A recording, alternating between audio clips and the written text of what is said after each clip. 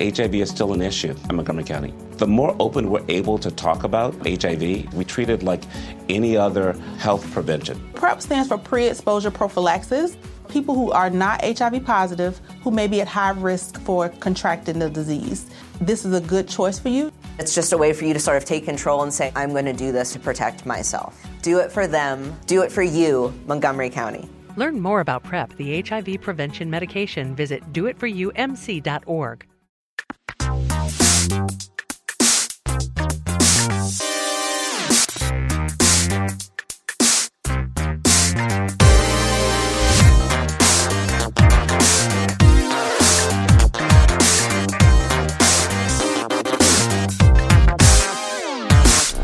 Saudações a todos e bem-vindos a mais uma edição do Mothership, o podcast de videogames e outras formas de entretenimento eletrônico do Overloader.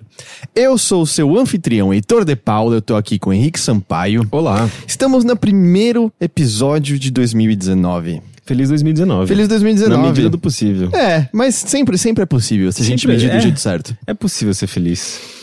A gente começa esse episódio fazendo algumas considerações, alguns avisos, alguns comentários. Se você acompanha os nossos outros conteúdos, você talvez já tenha ouvido a gente falar algo similar, mas é bom a gente reforçar aqui, até porque algumas pessoas só ouvem esse podcast.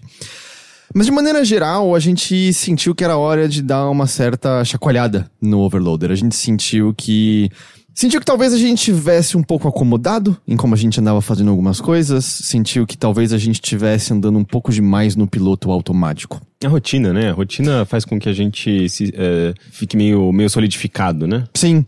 A gente olhou pra trás e ano novo é sempre um bom momento, né? Pra fazer essas reflexões. A gente encerra um período, a gente tem uma semana ali no começo do ano em que as coisas não estão exatamente acontecendo na frequência que elas acontecem. Então, dá pra olhar tudo com um pouco mais de calma.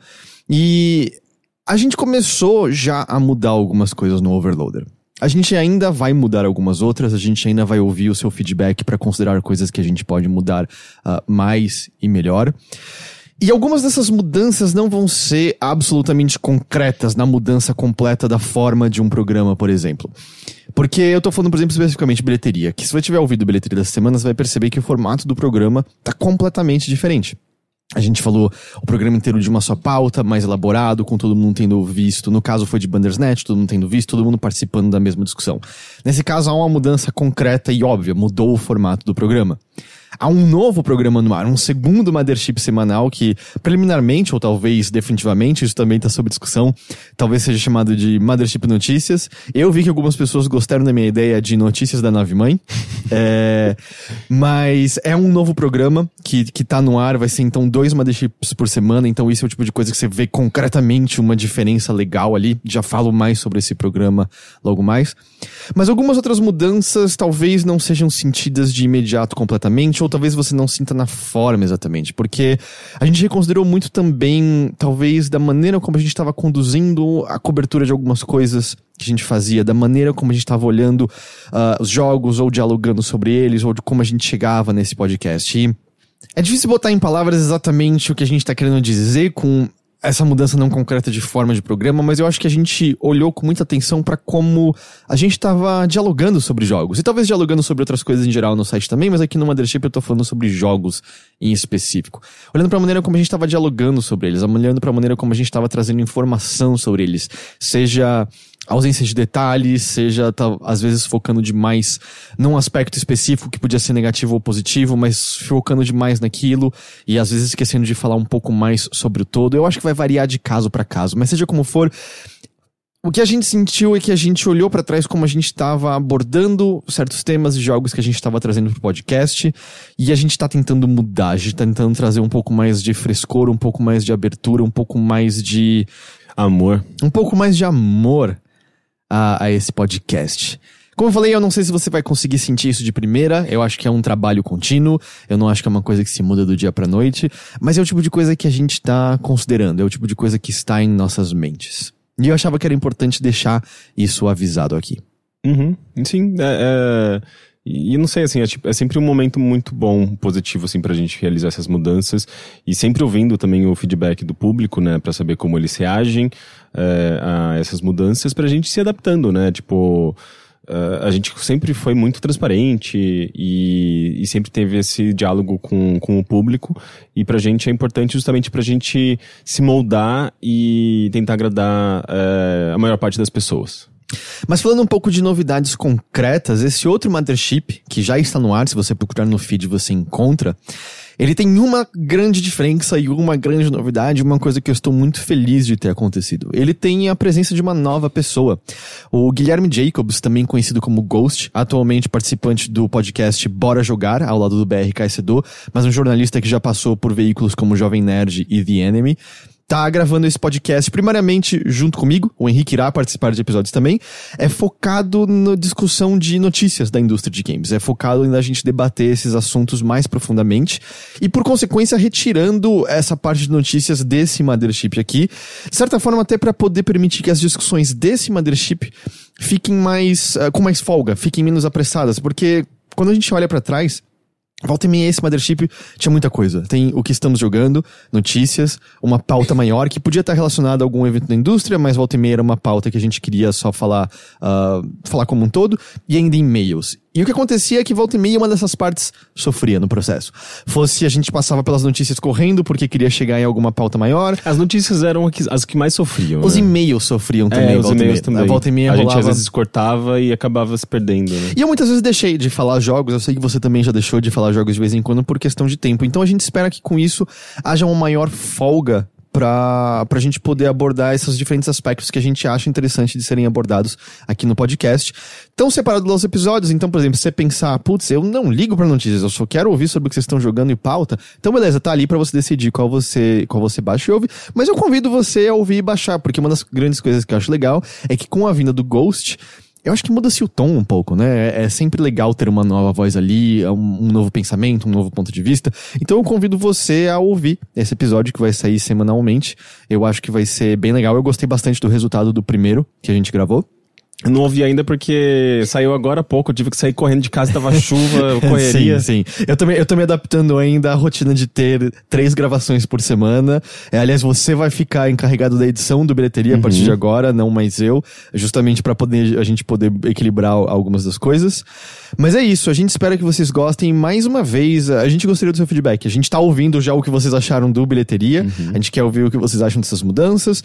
Tem área de comentários. Se você é um apoiador nosso de R$15 pra cima, não, de R$12 pra cima, 12. Tem o conselho editorial que você pode mandar mensagem, mas também pode mandar e-mail, contato@overloader, ou diretamente bilheteria@overloader, mothership@overloader, tudo.com.br. A gente recebe essas mensagens diretamente, então... Ou no Twitter também, no Twitter a gente sempre tá lá, a gente recebe, apita lá no celular. Twitter funciona também. Então esse recado. E já que a gente tá nos recados, eu só quero dar mais um outro recado. Nossa, tá cheio, tá? Esse bilhete é verdade? Esse mas bilhete? Os meus são todos verdadeiros, não ironicamente, não como meme. Que é sobre transmissões. As transmissões, Sexta Show vai rolar, lá no youtube.com/overloader as coisas estão acontecendo ainda. Mas o que acontece? Eu comecei a explorar o lindo mundo do Twitch. E eu tenho feito algumas transmissões maiores do site simultaneamente no twitch.com/overloader e no youtube.com/overloader. O que acontece é que eu sinto que existem certas transmissões que são mais, eu vou dizer efêmeras, são coisas dali do momento. Por exemplo, eu transmiti outro dia eu jogando Into the Breach, caçando conquistas que eu não peguei no jogo. Que era uma coisa que eu só era, eu vou jogar Into the Breach, tô a fim de pegar umas conquistas, deixa eu transmitir e conversar com umas pessoas no processo. Eu não acho que esse tipo de coisa faz sentido pro nosso canal do YouTube. Até porque tem toda uma questão de retenção, não é um vídeo que vai interessar todo mundo, é hiper específico. É Into the Breach, é caçando conquistas no Into the Breach, sou eu sozinho, então tem uma série de fatores que podem, vamos dizer, não agradar a todo mundo. E aí, não faz muito sentido estar ali no YouTube, que a gente tem outros tipos de vídeos, a retenção ali é mais importante pro crescimento do canal. Então, esse tipo de coisa eu acho que faz mais sentido ficar só ali no Twitch, que é eu sinto que é um site como um todo que é feito mais para essas transmissões dali de momento, dá pra você guardar os highlights se quiser, se eu não me engano na configuração que fica, dá pra você assistir uma semana depois na íntegra o que foi transmitido ali. Você pode até almoçar no Twitch, a galera vai colar lá pra comer com você. É verdade, social eating, é legal.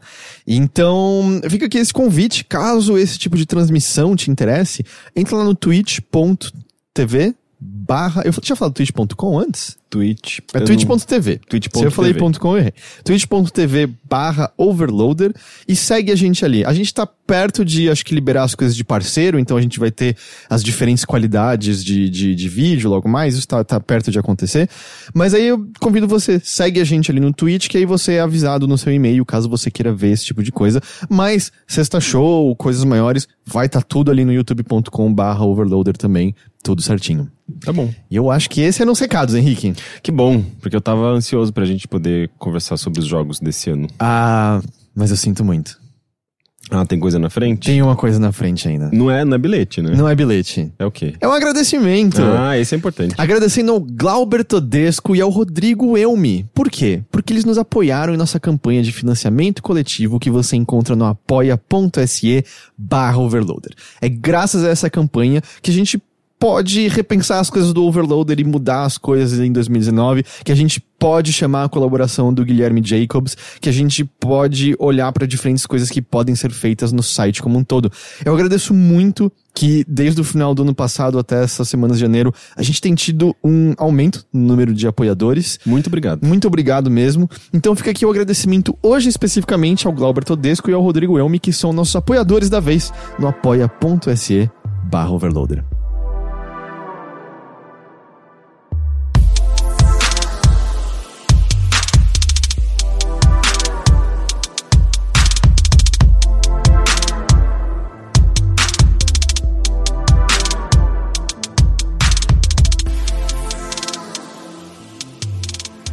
Esse não é o primeiro podcast que a gente tá gravando desde o ano novo, mas é meio que a primeira vez que a gente tá sentando pra conversar, assim, desde o ano novo. Pra conversar, você diz em relação a quê? Ah, nós dois, assim, falando de sim. boa, com o Essa microfone coisa na frente. intimista, né? É, né? Foi bom seu ano novo pra você?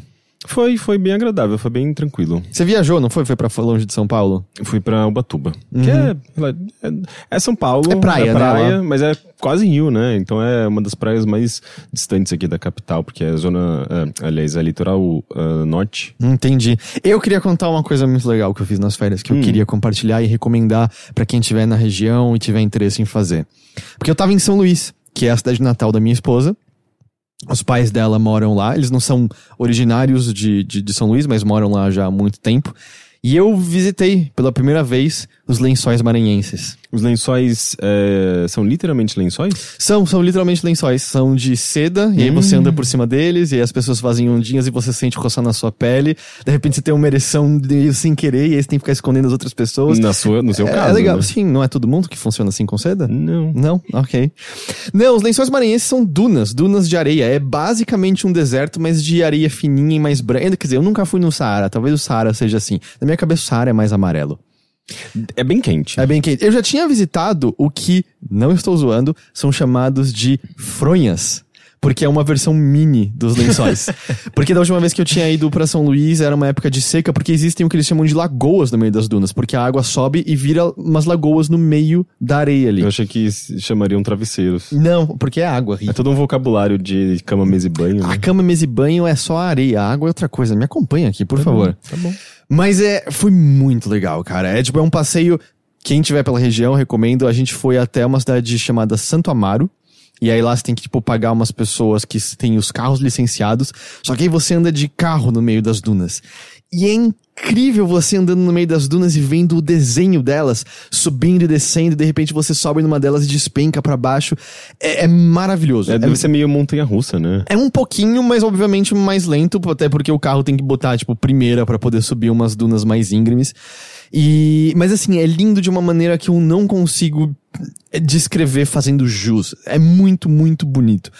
E aí os guias, eles param já perto de certas lagoas no meio ali das dunas, que eles já conhecem melhor, que eles consideram mais bonitas. E você pode tomar banho de água ali nessas lagoas com a temperatura de água perfeita. Você não sente calor nunca porque tá ventando o tempo todo.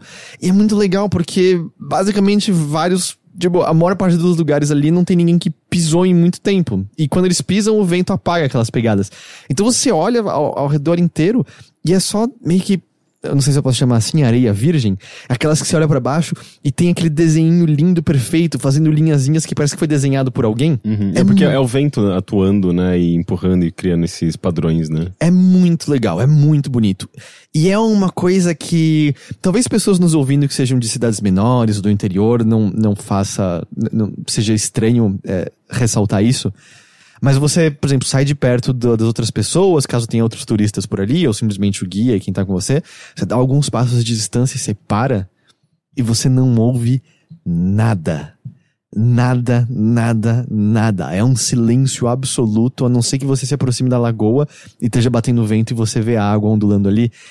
E é uma sensação maravilhosa, especialmente porque em São Paulo é muito raro a gente não ter o barulho de alguma coisa. Mesmo de madrugada, você volta e meia ainda ouve um carro ao longe, você ouve um barulho de alguma pessoa. E de manhã nem se fala, é carro, é construção, é uma britadeira, é gente conversando. É muito gostoso, sabe? Aquele nada absoluto no meio do nada. Mas há quem diga que o silêncio leva à loucura, né? Ah, eu aceito de braços abertos a loucura. Que ela venha, se eu puder aproveitar esse silêncio. Eu acho que eu prefiro o silêncio ao barulho. Eu acho que o lance é esse problema de silêncio por longo período de tempo, né? Não um silêncio que é quase umas férias. Porque eu argumentaria que o barulho constante também talvez te leve à loucura. No meu caso, acho que é muito mais provável. Mas não é um passeio necessariamente barato, que quando você tem que pagar esse guia, você vai querer acabar comendo ali. Então tem um vilarejo no qual faziam um PF pra você. Feijãozinho muito gostoso, comi anchova, tava bem gostosa também. Deu pra passear de barco depois ali na região. Mas, cara, um puta de um passeio, foi muito impressionante estar ali nos lençóis e ver essa puta dessa beleza que a gente tem aqui no Brasil. É impressionante. Essa é a nova sessão Mother Trip? Tô contando a minha viagem, né? A gente não se vê desde da terceira semana de dezembro. É verdade. Faz tempo que eu não falo com todo mundo nos ouvindo agora, faz tempo que eu não sento pra falar assim com você, então eu queria compartilhar essas coisas. Muito bonito. E aí, só pra compensar... Mas eu gostei do Mother Trip. Podia ter uma sessão, um podcast chamado Mother Trip. Só pra compensar, eu fui ao cinema ontem e saí correndo porque o metrô tava pra fechar e saí correndo meio que literalmente pra chegar a tempo. Pisei num cocôzão molhado na rua. Isso não é coisa que se fala no podcast. Mas você não tem ideia, eu tava empesteando o vagão inteiro. Meu Deus, que caos, que coisa horrível. E eu limpei já meu tênis 3 vezes e fede ainda o tempo todo. Eu tô rezando pra que não tenha sido um cocô humano no qual eu pisei. As pessoas estavam olhando muito pra você? No vagão sim, e no elevador do meu prédio tinha um garoto que começou, tipo... Aí eu falei, cara, sou eu pisei na merda, eu tô tentando disfarçar aqui, nossa, sou eu, não é você. Que situação horrorosa, eu nunca terrível. pisei num cocôzão molhado tão grande como esse. Foi assustador. Ainda bem que você não escorregou em cima do próprio cocô, né? Sim, eu pensei nisso depois. A merda é que eu mexi no meu tênis pra olhar e eu voltei com a minha mão cheirando o cocô também. Sim, pois é. Eu queria compartilhar isso só pra tirar um pouco da beleza das dunas. Ok. Tá equilibrado agora. Voltou a estaca zero. Henrique. Olá. Esse intervalo todo que a gente teve desde a última gravação do Mothership até agora, videogames fizeram parte da sua vida nesse meio tempo? Olha, eu considero que... Sega Heroes a gente chama de jogo, né? Eu sei que é uma droga. Ele te pegou novamente eu sei que é um lixo. Ou você nunca largou? É igual cocaína, né? Eu nunca larguei. Na verdade, eu tive um momento de rehab. Ok, a gente tá passando por cima só disso? Não, eu tô falando do Sega Heroes, não da cocaína.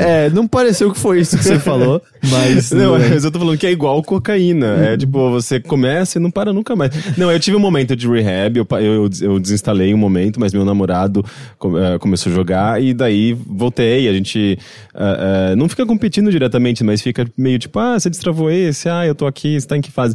E obviamente a gente tá no mesmo lugar porque a gente bateu na barreira e ninguém consegue avançar muito rápido. Mas você ainda tem uma relação adversarial com esse jogo? Porque eu nunca sei se você gosta ou você odeia. Exato, eu também não consigo identificar. Na verdade, eu comecei a entrar naquele ponto em que eu assumo que talvez eu esteja gostando dessa experiência de você ligar o celular, assim, tipo, de manhã, entrar lá nas tarefinhas diárias, fazer, tipo, aquela coisa quase meio que automática, sabe? Tipo, porque é gostoso o jogo, o puzzle em si, sabe? Tipo, a ação em si desse jogo, eu acho ela gostosa. Eu já falei sobre ele no podcast passado. Temos muitas histórias de Henrique e Sega Heroes. Mas, por mais que eu entenda que seja super tóxico essa camada de microtransação, eu ainda acho gostoso, sabe? Tipo, ok, é longo, é um negócio infinito. Eu já percebi que a campanha é um copy-paste. Você, tipo, a cada 10 zonas, tem mais outras 10 zonas iguais. Só que um pouco mais difícil? Com os mesmos personagens, os mesmos padrões de inimigos, um pouco mais difíceis. E é basicamente infinito. Sim, tipo, não vai acabar nunca. E eu não sei porque eu tô jogando isso, mas é gostoso acordar e ir lá fazer umas pecinhas e tudo bem. Então, eu acho que se não tá sendo... Tipo, você não tá sendo invasivo na sua vida. Você não tá deixando de fazer outras coisas importantes por conta disso. Você acabou de falar, é gostoso acordar. Tipo, se um dia acontecer de você acordar e não puder jogar esse jogo, você sente que vai ser uma falta terrível ou tudo bem? Eu não sei, eu acho que seria uma libertação. Então, mas meu ponto é esse. Não é que se arrancar de você agora, você vai ficar, não, meu Sega Heroes. Então, me parece que... Eu não sei, deve ter uma abstinência, deve rolar, assim, uma coisa de abstinência. Porque do jeito que você tá descrevendo, você tá dizendo, é gostoso. Não me parece que é ruim, me parece só que, cara, você tem uma relação habitual com esse jogo que você tá apreciando. Cocaína também.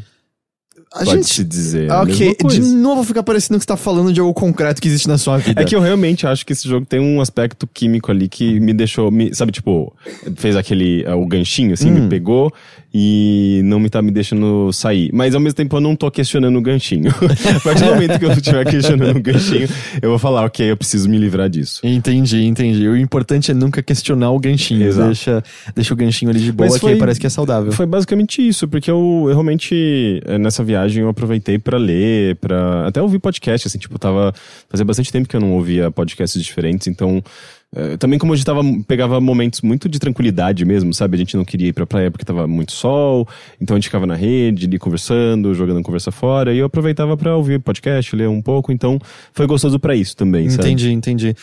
Eu joguei um pouquinho de Smash, porque eles levaram o Switch, então a gente acabava jogando uma partidinha ou outra, enquanto o Bruno e o meu amigo Luan jogavam uma sessão infinita de Civilization, que eu acho que eles levaram pra depois, inclusive, da praia, porque, sério, eu acho que eles gastaram umas 20 horas. Normal, mínimo. Ainda mais que em duas pessoas. E sempre quando eles estavam lá na casa, o computador tava ligado e eles ficavam revezando, assim, tipo, mas pelo que eu entendi, essa partida vai longe ainda. Porque eu me lembro de eu jogando sozinho, volta e meia, tinha partidas que eu demorava, por exemplo, umas 6 horas, 7 horas. E eu não sei o que eu estou fazendo. Eu tô presumindo que eles sabem o que eles estão fazendo e ainda são 2 pessoas, então me parece totalmente compreensível lá para suas 20 horas. Sim. Tinha uma época que eu jogava via e-mail o Civilization. Dá, né? O lance de você receber um e-mail avisando que sua partida tá pronta, né? O seu turno tá ali. Eu acho que em 2 meses a gente tava no 5º turno. Mas eu acho que o problema disso é que você tem que entrar no jogo e ele tem que carregar pelo menos as últimas versões são meio lentas, né? Tem um loading longo. A gente jogava o Civilization 3, na época já existia o 4, então já era meio... Eu tava na faculdade na época, então era... Comecinho dos anos 2000 e... Não, finalzinho dos eu fiz faculdade 2000, de 2004, 2009, eu acho. Devia ser lá por 2008, 2007. Mas até que era legal porque era um grupo de amigos que quando a gente mandava o e-mail com o arquivo, mandava uma mensagem pro outro, mandava uma zoeira um pro outro, então era uma forma também de comunicação que tava rolando, era uma maneira de socializar entre a gente também. Não era só puramente, tá aqui o arquivo, joga aí seu turno. Mas eu tô achando interessante porque o Bruno, ele gosta muito, né, ele ama Civilizations e ele ama muito história do mundo. E daí nesses dias a gente acabou encontrando uma série, por sugestão dele mesmo, assim, ele começou a procurar no Netflix e a gente achou uma série chamada Empire of Tsars, ou Império dos Czars. Que é basicamente sobre a história dos Romanovs da Rússia, né? Tipo, da autocracia, da família real russa. E nem é necessariamente uma família real. Mas é muito... conforme a gente ia assistindo, eu me sentia meio que... quase que jogando Civilization, porque, tipo, os acontecimentos históricos, e eu acho que também por, sei lá, eu ter acompanhado um pouco das partidas deles, das conversas, mas os acontecimentos são muito... muito, tipo... Parece que a maneira como também é descrito nessa série, né? Uma série documental da BBC, é muito didático e meio icônico, assim, tipo, os momentos mais marcantes, os personagens mais emblemáticos. E sei lá, tipo, você vê uma foto ali e você fala, é um avatar do Civilization conversando com vocês. Tipo, não sei. E olha que eu nem jogo muito Civilization, sabe? Mas eu senti que eu tava... meio próximo desse meio universo de história do mundo, sabe? Eu achei bem interessante, inclusive eu recomendo bastante essa série. Então, aqui é a recomendação de série. Você vê, o Mothership mudou, tem recomendação de série agora. Entendi. Mas você jogou algumas outras coisas, não jogou? Pelo menos desde então? Porque você tinha comentado comigo de alguns jogos que você tinha recebido que não estavam te causando a impressão mais incrível do mundo. Sim, nessa semana saiu um jogo chamado Vayne pro PlayStation 4. Ele é exclusivo de PlayStation 4. E ele é um jogo independente que eu acho que chamou um pouco de atenção. Ele tava meio sob os radares, assim, em geral. Ele não sei, assim, tipo, eu não sei se as pessoas estavam falando muito sobre ele, mas sempre, desde que ele apareceu, há uns 2 anos, ele parecia já um jogo muito estranho, emblemático, com uma certa beleza, e como é um jogo exclusivo de PlayStation 4, isso começou a aparecer em algumas comunidades ali específicas de PlayStation 4, nos sites, né, de cobertura do PlayStation 4. Não sabia que ele era exclusivo de PlayStation 4. Ele é exclusivo. Inclusive, ele é feito por ex-desenvolvedores de Killzone e de The Last Guardian, eu acho que da equipe da Team Ico mesmo. E ele tem uma vibe muito. Tem gente do Team Ico que fez Killzone? Não, são de 2 equipes diferentes. Ah, tá, entendi. Tem pessoas que trabalharam em Killzone e tem pessoas que trabalharam na Team Ico. Entendi. Ou Team Ico, não sei. E tanto é que a empresa fica localizada no Japão. Mas a equipe não é necessariamente 100% japonesa. Isso é um fator interessante, né? Eu acho que tudo nesse jogo, como eles, os trailers que eles mostravam, um pouco do estúdio, né? Que era um estúdio novo, formado por essas pessoas que já eram bastante experientes, fazia com que esse jogo parecesse muito interessante. E ele saiu agora. E o que dá pra perceber, o que eu concluí, é que esse jogo saiu antes deles terminarem o desenvolvimento. Por quê? Você sente coisas mecanicamente meio... Ele é muito bugado. Ele é muito clunky. Ele o frame rate cai pra caramba. Eu tô jogando no PlayStation 4 normal. Talvez ele tenha sido pensado pra um PlayStation 4 Pro, mas aí não é desculpa, porque ele tá sendo vendido pro PlayStation 4 normal. Exato. E falta muito polimento nele, assim. É até uma pena, porque é um jogo que... Ele é intrigante. Deixa eu dar um contexto, né? Mas é basicamente... É difícil de dar o contexto, porque você começa jogando sem entender nada, assim. Na verdade, até agora, eu acho que eu não entendo o que é esse jogo. Mas você começa, basicamente, no corpo de uma menina carregando como se fosse... Não sei se um bebê, mas carregando alguma coisa no colo. O visual é bastante abstrato, assim, é meio low poly, e tem um quê de... Sabe aquela Plastic que fez Bound do PlayStation 4 também, exclusivo? Que a garota faz os movimentos de balé enquanto ela anda. Exato. A Plastic e a Remedy surgiram da Demoscene, que é uma cena de você testar os limites do hardware e criar efeitos visuais. É um negócio que era bem forte nos anos 80 e 90, na época do Amiga, lá na Europa. E o pessoal criava tipo umas demos técnicas, assim. Era basicamente demos técnicas que faziam umas coisas malucas visuais e sonoras e tal, pra mostrar, olha o que a gente consegue fazer com esse hardware, sabe? A gente consegue, tipo, tirar leite de pedra disso aqui. E a Plastic e a Remedy surgiram dessa cena, dessa comunidade. E esse jogo parece ter muito disso, porque ele é visualmente muito reminiscente desse negócio experimental gráfico, sabe? Tipo, ele tem esse visual low poly que lembra um pouquinho, talvez, aquele Grow Home, sabe? Do robozinho da Ubisoft. Do robozinho da Ubisoft. Mas é um visual meio esquisito, as texturas... Ele não tem texturas, mas essas superfícies, né? Esses wireframes, eles dão meio que umas vibradas. Mas isso é proposital ou não? Eu não saquei isso. É proposital. Tá. Tem coisas que... Tem muitas partículas que são uns triângulozinhos que perseguem essa garota. Logo nessa primeira etapa de jogo, né, nessa introdução, você tá fugindo, você tá carregando esse bebê, não sei exatamente, mas você tá carregando alguma coisa e tem tipo uns raios que vão destruindo o chão e os pedaços vão flutuando, é cheio de partículas, é cheio de coisas acontecendo. É visualmente muito interessante. Mas ao mesmo tempo é completamente desnorteante, você não sabe pra onde ir, não tem um norte, não tem uma luz indicando, e parece ser intencional. A intenção que eu sinto, assim, dos desenvolvedores é que a gente vai quebrar a estrutura de level design, a gente não vai dizer pra você pra onde você tem que ir, a gente quer que você se sinta perdido e solitário. E é legal, ao mesmo, tipo, como proposta, porque, tipo, é meio subversivo. Mas ele, de fato, faz você ficar completamente perdido. Eu não sabia o que fazer, eu não sabia pra onde ir. Ao mesmo tempo que eu olhava, falava, que jogo visualmente interessante. Eu ficava, tem uma parede invisível aqui na minha frente, eu não consigo pular, o que eu faço? Pra onde eu vou? E, tipo, parede invisível como...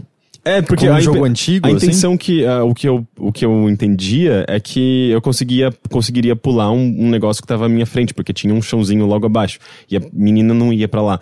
E a câmera, tipo, começou me apontando pra aquela direção. Então eu ficava meio perdido, não sabia se tinha dado um bug, se era uma parede invisível. Daí eu comecei a fazer o caminho inverso. Sabe quando, sei lá, tipo, num jogo de plataforma, você automaticamente vai pra direita, né?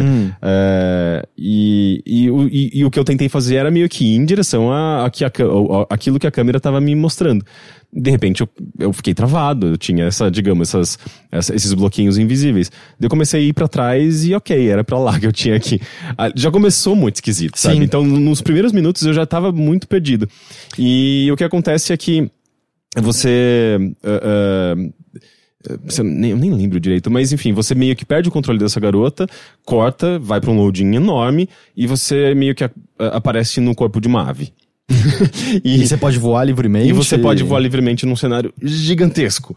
E você não tem ideia ainda. Mas o que você fez pra acontecer isso e virar. Eu acho que era scriptado, né? Mas depois de tempo ou você chegou num lugar que precisava chegar? Não, é tipo, a menina meio que acontece alguma coisa, ela cai no chão, tela preta, loading enorme, passa. E você não tem ideia ainda de qual é o seu objetivo. Eu sei que conforme você vai flutuando e encontrando, buscando, explorando esse cenário, tipo, são meio que uns canyons, um deserto, você pousa em umas estruturas de metal e quando você aperta o triângulo você pode chamar outras aves que estão por perto para elas pousarem junto. Isso faz com que a estrutura de metal cause peso e ela possa se desmontar aos poucos. E eu sei que tem uma estrutura de metal que eu preciso atrair o máximo possível de aves para lá. Que você quer que entorte aconteça alguma coisa. Porque tem uma bola no meio que talvez essa bola caia e você faça alguma coisa com ela. Mas o jogo não indica muito bem onde você consegue essas outras aves. É tudo muito grande, é muito espaçoso e leva tempo de você voar até um ponto ao outro. Então explorar não é necessariamente gostoso. E os controles, quando você tá tipo no alto, é até bonito, sabe? Tipo, a câmera passeia pela ave, tipo, você vê os detalhes das penas dela, tipo, balançando assim enquanto ela tá flutuando. É bonito, mas a partir do momento que você tenta se aproximar da terra, né, das superfícies, e começar a explorar mesmo, sabe? Tem horas que você tem que entrar em cavernas. O controle é horroroso, sabe? Tipo, é super clunky. É mesmo o clunky pousar... se diz desengonçado. Desengonçado. O pousar, né, tipo, da ave, você tem essa função, né? Tipo, aperta o B, você segura o B, ela meio que vai botando as asas pra trás, assim, pra diminuir a velocidade e tentar pousar numa linha ou no que tiver próximo. É um negócio muito esquisito, assim, tipo, o jogo não ajuda você a entender se você tá perto ou não. Eu tento pousar e de repente eu percebo que eu tô antes da superfície e acabo perdendo o controle e a ave bate, fica feio, sabe? De repente, aquilo que parecia tão bonito e poético, parece que se desmancha na sua frente. Eu não sei por que pra mim tá vindo na cabeça a demo do Six Axis na E3 da Sony de 2006. O cara mexendo no controle que nem louco e a nave era do Starhawk, não era? De balançando de um lado pro outro. É vergonhoso aquilo. E eu não sei, assim, me parece muito que seria um jogo, um daqueles jogos de começo de geração que usariam esse negócio super gimmick, sabe?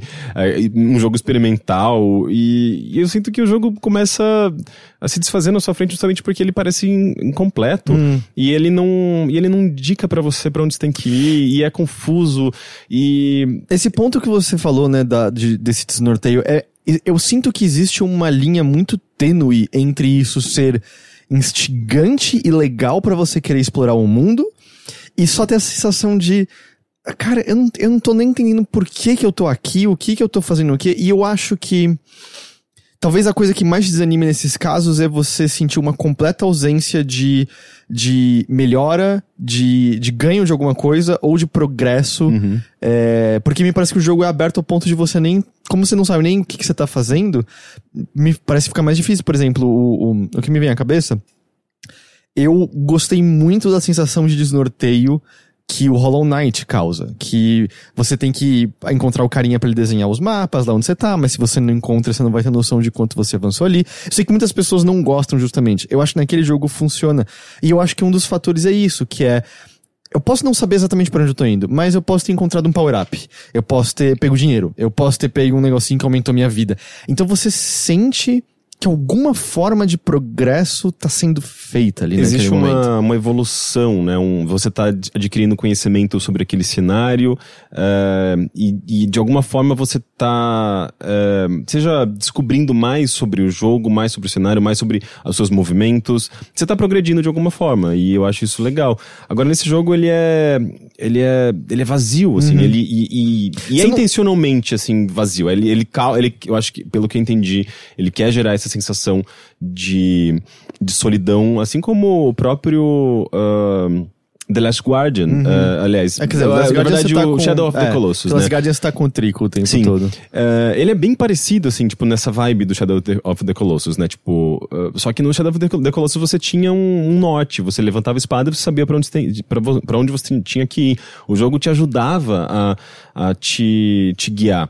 E nesse jogo, o máximo que você tem são meio que uns brilhozinhos distantes, indicando que lá pode ter alguma coisa, mas mesmo assim eu ficava perdido. Eu ficava, cadê o próximo brilho? E eu não achava. Eu ficava, talvez eu tenha que ir pra um outro ponto de vista pra tentar ver esse brilho de um outro lugar, e não achava. Daí, eventualmente, eu achei uma caverna que tinha meio que como se fosse um pó dourado, assim, no chão. E quando você encosta nesse pó dourado, você vira a garota de volta. Daí eu ficava, ok, então eu descobri que a garota se transforma na ave. É meio que a mesma criatura. É tipo a Alone in the Dark 3. É verdade. E a garota, o jogo da garota, digamos, o gameplay da garota é basicamente plataforma, assim, ela não faz nada. Só que você pode virar ave de novo a hora que você quiser. Você vira ave quando você cai de plataformas muito altas, ou quando você meio que se machuca. Porque eu tava me questionando se aí não teria lugares que você tem que ser ave pra poder alcançar. Então, é meio que isso, pelo que eu entendi, porque... nessa parte, por exemplo, você precisa virar garota para escalar umas plataformas, empurrar um negócio que vira meio que uma passagem entre essa caverna e o ambiente aberto. Só que, por exemplo, nesse momento, eu empurrei fiz essa passagem e falei, olha, eu saí no lugar que antes eu tava tendo acesso como ave, então deixa eu explorar um pouco como garota. Mas é tão grande, e a garota é tão lenta, que eu saí andando. Ficava, o que eu faço? Pra onde eu vou? E daí eu olhava e falava, deve ser ali, porque tem um caminho que eu acho que dá pra eu ir pulando. E eu levei uma meia hora andando com a garota, sem encontrar nada, sem fazer nada. E cheguei nesse ponto onde tinha umas plataforminhas numa água e eventualmente caí e virei a ave. E eu fiquei... Tipo, o que eu faço? E como que eu volto agora? E quando eu tava com a ave, eu não conseguia voltar pra caverna pelo mesmo lugar que eu vim. E daí, assim, tipo, é um jogo tão desnorteante e é tão enfadonho. E o lance é que parece que tá faltando aquela migalha inicial, pelo que eu tô entendendo você dizer, falta aquela migalha inicial pra você ter vontade de encontrar a trilha. Porque já que você não... A premissa... Pegando porque você falou, a premissa não é concreta, é muito confusa. É muito aberta, é muito vaga, né? Você não sabe pra onde você tá indo, o que você tá fazendo, parece que falta...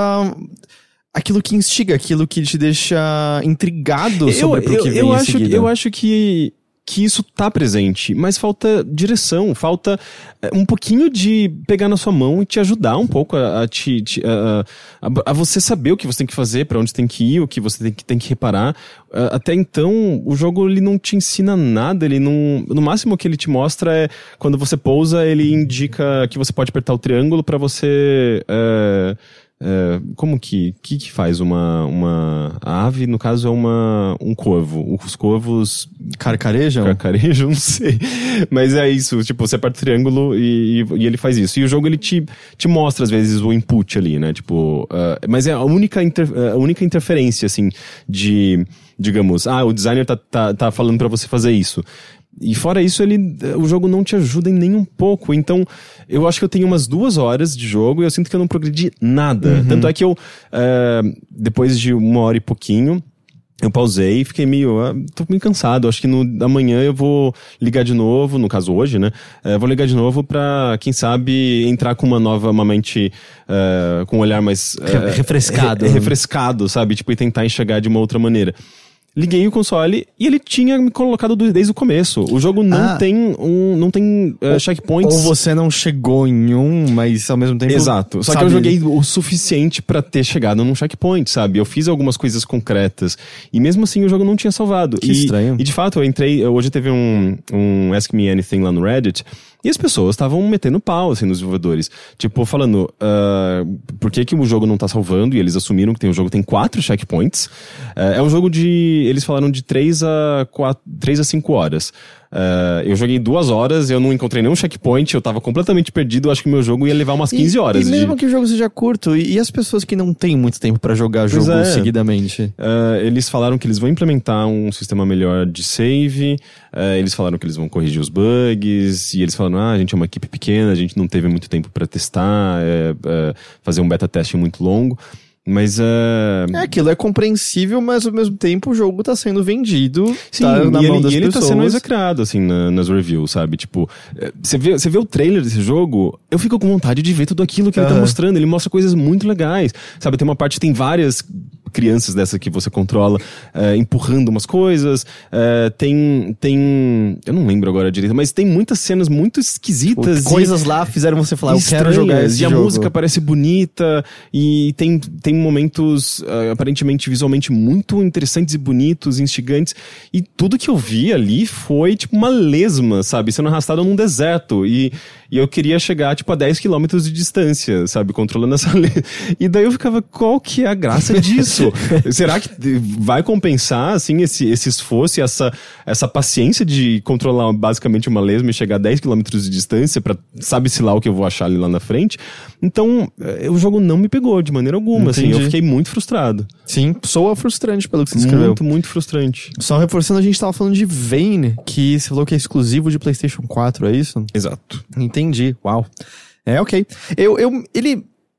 Ele tem, só a última pergunta, esteticamente ele tem aquelas cores meio lavadas, como coisas do Team Ico mesmo? Eu acho que tem um pouco, sim. O cenário, ele é bem claro, quando você tá voando, por exemplo, com esse corvo no deserto. E quando você entra nas cavernas, ele é automaticamente o contrário, né? Ele é muito escuro, assim, tanto é que eu tinha dificuldade de enxergar.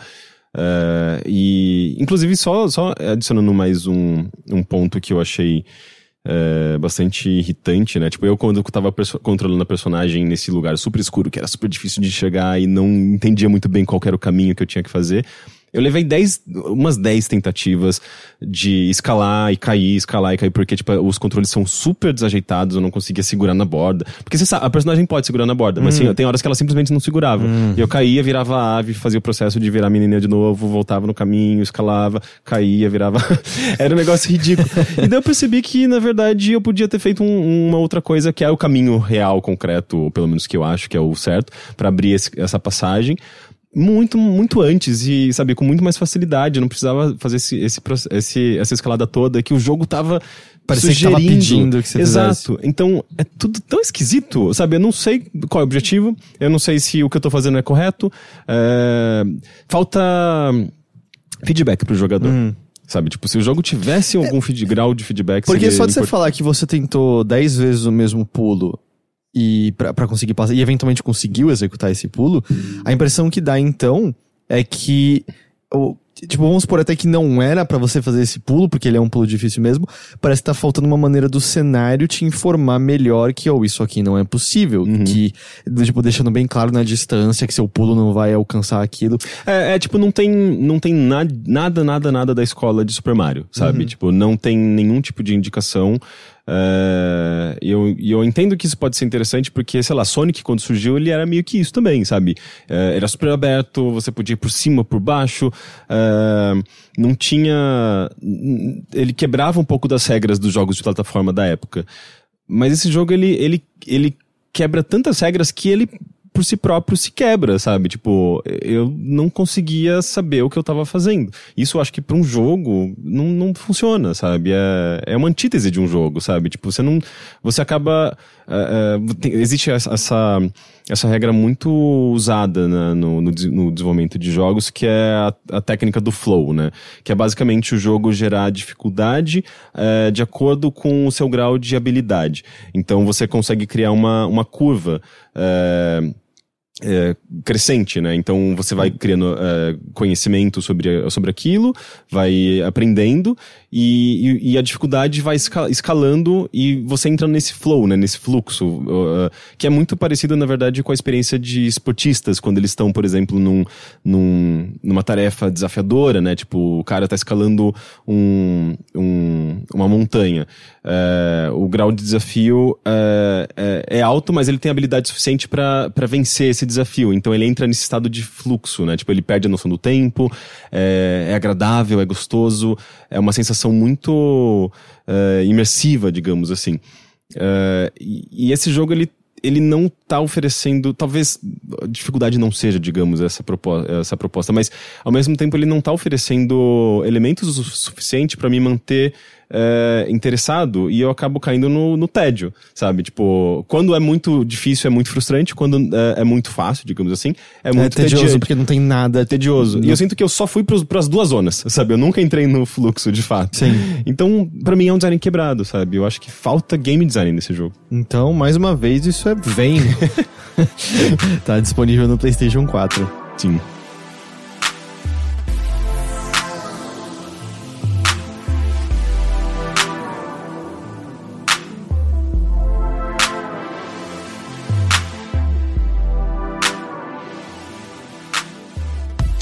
Eu queria falar de uma coisa então, Rick, que foi o que eu mais joguei nesse intervalo do fim do ano até aqui. Quer dizer, na real, eu acabei terminando mais uma vez Crystalis. Crystalis, aquele jogo do NES. Porque tem naquela coleção, né, da SNK, que tá disponível no Switch atualmente. Aí eu joguei ele inteiro de novo. Mas o que eu mais joguei foi um jogo que fazia muito tempo que eu queria dar uma olhada em, mas acabou nunca calhando, nunca tive tempo. Ele saiu pouco antes de eu viajar no ano passado e eu tava com a cabeça em outras coisas e aí acabou não rolando, que é o Battletech, que é um jogo desenvolvido pelo estúdio Harebrained Schemes e distribuído pela Paradox, que é um jogo de estratégia de robôs gigantes. Tipo, o que você gosta tanto lá? Então, Into the Breach? Esse é o lance, né? Porque só falar estratégia pode ser muitas coisas. O tipo de estratégia que ele se assemelha mais aos XCOMs recentes. Explicando pra quem nunca jogou, é um jogo no qual você tem ali o mapa, no qual você pode se locomover, e você tem um limite específico até onde você pode andar, que conta com uma ação inicial. E nesse caso, você pode executar outras ações que, se executadas antes de andar, cancelam seu turno, ou podem ser executadas depois de você andar, como, por exemplo, atirar com as suas armas ou usar uma habilidade especial. Você tem algumas outras escolhas também, como correr, e isso permite que você chegue mais longe do que você simplesmente andar, e também tem uma outra vantagem que eu já entro sobre aqui. E como são robôs, desde que você tenha instalado as partes corretas, você também pode dar saltos com propulsão para alcançar montanhas, atravessar muros, etc, etc. E os turnos são decididos por, se eu não me engano, alterna entre você e oponentes, mas também é determinado pela agilidade dos robôs, sendo que você tem a opção, por exemplo, às vezes de não jogar naquele turno para que no próximo turno você jogue mais rápido. Mas ele não é só que o mais rápido vai jogar antes. Você, volta e meia, pode selecionar qual das suas unidades você quer movimentar. Ele tem uma ambientação muito legal, em que quando você liga o jogo, ele tem um filminho que mostra os avanços da humanidade através dos séculos e dos milênios, indo pro espaço, criando uma civilização que se expandia a milhares de planetas e sendo próspera, mas então sendo consumidas por guerras e coisas do tipo, até a gente chegar no momento em que o jogo começa. E o que eu achei legal, diferente já do que eu esperava, especialmente porque eu tô mais acostumado com o XCOM da vida, é que você cria um personagem que é você de fato no começo do jogo. Porque você determina até qual é a história do seu personagem. Você escolhe a origem dele, você determina por que você saiu do lugar em que você estava quando você vivia no planeta no qual você nasceu, você determina o que aconteceu com você depois disso, você determina de qual clã seu personagem veio, e isso te dá vantagens e desvantagens diferentes. E não só isso, te dá opções diferentes em conversas com os membros da sua tripulação. Porque você tá a bordo de uma nave espacial, que é basicamente de mercenários, e você pode visitar diferentes áreas dessa nave e trocar ideia com as pessoas ali. E elas vão comentar sobre os grandes eventos que aconteceram na trama recentemente, elas vão te dar dicas, e você vai conhecendo cada vez mais deles de pouco em pouco. É tudo feito só numa seleção de menu mesmo, não é que você tá andando em terceira pessoa como em Mass Effect, através da sua nave, mas dá uma sensação de lugar e de pertencimento maior do que eu senti, voltando à comparação com XCOM, em que você até tem personagens como o cientista, o general, mas você nunca se apega necessariamente a eles. Eu acho que até eu não chamaria de personagens, são mais figuras que representam a funcionalidade deles ali. Eles constroem esses personagens que te acompanham durante a história, que é bem legal. A trama gira em torno de um golpe. Você é basicamente um dos guardas da realeza dessa família cujo domínio se expande de maneira absurda. Mas rola um golpe dentro da família dela, um cara que usurpa o trono dela. Vocês não conseguem reagir a esse ataque. Ela é dada como morta e você meio que escapa e vai viver no espaço durante anos e anos a bordo dessa nave de mercenários, fazendo o que você pode pra viver. E o que esses mercenários podem fazer pra viver é executar trabalhos que envolvam o uso de robôs. Normalmente, proteger proteger os suprimentos de algum mercador, atacar um grupo de piratas, etc, etc. Envolve combate normalmente, mas no mínimo envolve a força bruta de um desses robozões que são os Battletechs, se eu não me engano, porque vocês são os... Como é que é o nome dos pilotos? Eles têm um nome específico. Eu não vou me lembrar agora o nome dos pilotos, mas eles têm todos esses termos específicos. É uma coisa meio Pacific Rim, aquelas fantasias de mechas, né? Eu presumo que Gundam talvez tenha algo assim, é que eu nunca assisti Gundam fora 4 episódios de Iron Blooded Orphans, então eu não manjo muito. É engraçado, eu gosto de robôs gigantes, eu gosto dessa mitologia em torno deles, mas eu nunca tive muito contato com eles no geral. Mas... E aí o que acontece é que você tem...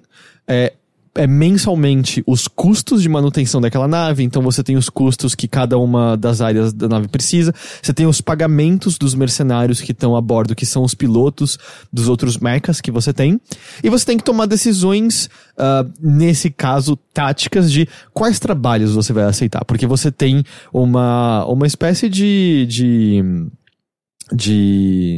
fórum, no qual você pode ver os trabalhos que estão sendo oferecidos a você, que estão sendo oferecidos às vezes por piratas, por outros grupos mercenários, por alguns dos vários clãs que dominam esse universo, e esses clãs têm peculiaridades próprias. Tem um clã que é só de matriarcas, por exemplo, tem um clã que é de uma família mais guerreira, tem uns clãs que seguem a tradição mais de samurais, por exemplo, desde o visual deles até vamos dizer, na moral que os guia e assim por diante, e você pode aprender um pouco mais sobre cada um deles se você quiser ler mais a fundo. Só que muitas vezes esse trabalho tá distante e vai demorar um certo número de dias para ser alcançado, então você tem que fazer a escolha tática de esse trabalho paga bem, mas a dificuldade é alta e tá a 15 dias de viagem. Em 15 dias de viagem eu vou ter que pagar todos os meus mercenários de novo. Vale a pena eu fazer isso aqui agora ou não? E eu gosto dessa espécie de aflição que é causado o tempo todo em você de você não ter certeza plena de qual é a melhor decisão, se você de fato tá decidindo uma coisa boa ou não. O XCOM tinha bastante disso, né? Tinha. E aí é onde entram os combates, que aí eu acho que ele tem algumas coisas que ele tá fazendo que dão uma chacoalhada muito legal nesse estilo estratégico de jogo. Por quê? Num XCOM, pra quem nunca jogou, a coisa essencial era cobertura. Você não quer ter o seu personagem em campo aberto de jeito nenhum, porque isso é garantia de você tomar um tiro na fuça e todo mundo é muito frágil. Você quer estar sempre em meia cobertura pelo menos, ou idealmente em cobertura inteira. Mas a gente tá falando de robôs. Robôs são grandes. Tipo, esses robôs literalmente conseguem esmagar um tanque com o pé deles. Cobertura no prédio. Existem até certas construções que oferecem cobertura, mas isso não é normal. A mecânica que o jogo implementa, e eu acho que muda muito a dinâmica como um todo, você até pode andar no meio de árvores, e é recomendado porque isso te dá uma chance maior. Mas o que acontece é que quanto mais você se mexe, mais você ganha pontos... Qual é o termo exato? Eu não lembro se ele chama de pontos de movimento ou pontos de esquiva. Eu acho que é mais pontos de esquiva. E o que acontece é que esses pontos de esquiva vão aumentar as chances de você não ser atingido, ou no mínimo, vão fazer com que você esquive de alguns dos disparos. Porque a gente tá falando de robôs que tem armas até os dentes. Não é uma pessoa com um rifle que tá dando um tiro e acabou. São robôs baioneta. São robôs baioneta, em que cada braço tem 2 lança-mísseis, no tórax tem 2 negócios de laser, na cabeça tem um morteiro. E quando... Tem 4. Então já chegou no limite de armas. Não, eu falei mais do que 4. São 2 de cada em cada braço, já deu 4, tem mais 2 no peito. Então não tá no 6. Brasil. Tá. Eu demorei pra pegar essa piada, mas eu peguei a piada. No Brasil não pode ter essa batalha de robô. E aí não é guardado em cofre de jeito nenhum, essas daí. Não é guardado em cofre. Porque você dispara tudo isso de uma vez, porque robôs têm uma puta de uma armadura. Então, assim, o inimigo disparou 8 armas em você. Se você desviou de 3 ou 4, você já tá no lucro, porque não foi tudo que te atingiu. Só que cada vez que você é alvejado, você perde um desses pontos. Então, mesmo que você arranje uma posição vantajosa, do tipo, cara, eu tô no meio das florestas, eu tô um pouco mais elevado, o jogo não tá te punindo por você ficar ali, mas ele tá te incentivando a se mexer.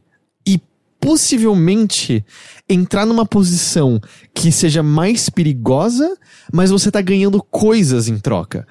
E eu acho que isso é muito legal, porque pensando no XCOM 2, pré a expansão dele, ele foi muito criticado no geral porque ele foi uma resposta ao primeiro XCOM. Porque o que o primeiro XCOM muitos jogadores faziam, eu fazia também.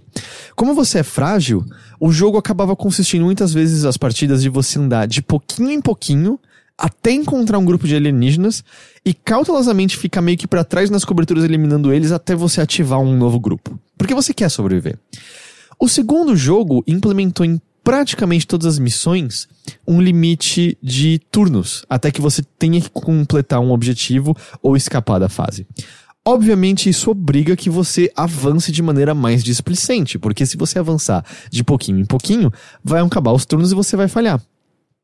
Mas os jogadores não viram isso com bons olhos. O jogo foi, no geral, não vou dizer mal recebido, mas as pessoas não gostaram justamente porque estava obrigando elas a jogar de uma maneira que elas não necessariamente queriam. O que eu acho brilhante da maneira como o Battletech implementa é que ele não tá te obrigando. Não há uma punição por você não fazer algo. Há uma vantagem em você executar aquela ação. Uhum. Isso é muito legal. Isso se chama... Reforço positivo? Eu acho que é reforço positivo, né? Que é usado, inclusive, sei lá, em adestramento, né? Adestramento, por exemplo, o reforço positivo funciona muito melhor do que a punição. A punição, o animal, ele não vai... ele vai criar, na verdade, um medo maior de você, e isso pode interferir no adestramento, do que se você recompensá-lo pelas coisas positivas. Daí sim que ele aprende. Entendi. É curioso, né? E é um jogo que tem várias outras considerações que você tem que ter no ataque. Por exemplo, armas laser causam o seu mecha a hiperaquecer. E aí, às vezes, você tem que gastar um turno esfriando, porque se você passar de um certo limite, começa a ter dano estrutural no seu mecha. Então você pode, muitas vezes, desligar certas armas quando você vai disparar em direção a um inimigo. Você destrói partes individuais dos robôs e você tem habilidades especiais que permitem que você mire certas partes. Então você pode, por exemplo, concentrar tudo no braço esquerdo para arrancar fora uma das armas dele. Se você identificar que ele tem armas de balística que precisam de munição, você pode tentar mirar na parte do robô em que tá encaixada essa munição, porque ela tem chance de explodir com o seu disparo e eliminar o mecha inteiro. É um tiro muito mais difícil, mas você pode mirar onde tá o piloto. Se você matar o piloto, o mecha é desativado imediatamente. Você pode mirar na perna várias vezes, ele vai perder capacidade de movimento, eventualmente ele tomba, ele perde um turno e o tombamento causa um dano no piloto também. Então tem muitas coisas que podem acontecer. Isso é em 3D, né? É tudo em 3D. Tá, então tem uma física atuando? Não chega tanto. É bem assim, tem um modelo 3D e você atirou e aparece, você preencheu a barrinha de equilíbrio e aí o bicho cai, sabe? Não tem nada acontecendo em tempo real. Ele, vamos dizer, o gráfico é muito mais representativo do que tá acontecendo do que o que de fato, do que uma coisa que tá agindo em tempo real. E eu diria que talvez esse seja o ponto mais fraco do jogo. Eu não acho que é visualmente a coisa mais interessante do mundo. Tem uma variedade visual legal entre planetas gelados, planetas de deserto, um pouco mais de vegetação, mas ele nunca é bonito de ver. Mas eu acho que os robôs são legais. Eu gosto do visual deles. E eles variam de tamanho. Tem uns robozinhos menorzinhos que são mais ágeis e mais difíceis de atingir. Tem uns que são uns tancões gigantes, absurdos, que aguentam uma quantidade de dano infinita. E aí é muito legal porque ao mesmo tempo você quer ir bem nas lutas, porque se seu piloto é machucado ou você sofre dano estrutural, você tem que mandar o seu robô pra Baía lá de robôs pra ser arrumado, e você vai gastar dias fora da luta pra ele ser arrumado, assim como dias fora da luta pra seu piloto curar. E você tem melhorias que você pode fazer na nave que vão diminuir o número de dias para os robôs serem arrumados. Tem toda uma questão de você recolher sucata de outros robôs para montar novos robôs. Você pode personalizar todos eles. Só que quanto mais equipamentos você coloca, mais pesados eles ficam. Nossa, é RPG, é crafting, é estratégia, é gerenciamento. E ele é um pouquinho confuso no começo porque é muita coisa, mas eu acho que você se assenta nele com o tempo de maneira tranquila. E aí é legal que nessa parte de personalizar robô tem muitas possibilidades. Por exemplo, quero botar um monte de arma laser. Tá, mas ele vai hiperaquecer. Então você pode botar um monte do que eles chamam de heatsink, né? Que são negócios que vão absorver esse calor e ele vai aguentar mais tempo. Esse negócio é pesado. Tá, então tira a armadura. Que susto, eu senti uma coisa na minha perna, eu achei que era um bicho. Você pode arrancar a armadura. E aí o robô vai ficar mais leve. E você vai poder deixar ele armado até os dentes. Só que aí é bom você não tomar tiro. Porque se você tomar tiro, você vai morrer mais rápido. É uma coisa meio FTL, né? Exatamente, assim. É risco e recompensa. É muito legal, porque você pode mexer de maneiras muito variadas. Você pode fazer do tipo, cara, eu vou botar tudo num só braço.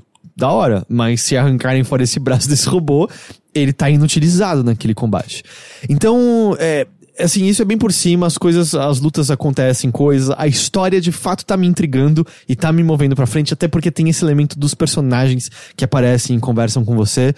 Eu tô gostando muito, é uma pena que eu não tenha tido tempo de dar mais atenção pra esse jogo no ano passado, senão é o tipo de coisa que eu joguei cerca de 10 horas, eu acho que tem um bom chão ainda pela frente, mas eu acho que é o tipo de coisa que estaria na discussão de melhores do ano pra mim, pelo menos, porque eu gosto muito de estratégia. Bom, vide você mesmo lembrou do Into the Breach, que foi meu jogo do ano.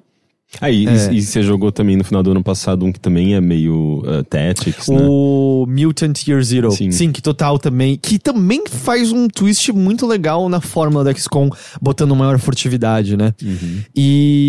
Mas assim, é muito legal. Eu recomendo muito o Battletech. Ele é só pra PC, normalmente, quer dizer, eu acho que ele tá em Linux também, mas meu ponto ele não tem em consoles. É Paradox, né? A Paradox é bem forte no PC mesmo. O que eu acho é que o XCOM provou que dá pra fazer esses jogos funcionarem no console. E o próprio Mutant Year Zero tá nos consoles, tá no Game Pass, então quem tem Game Pass pode testar por conta própria.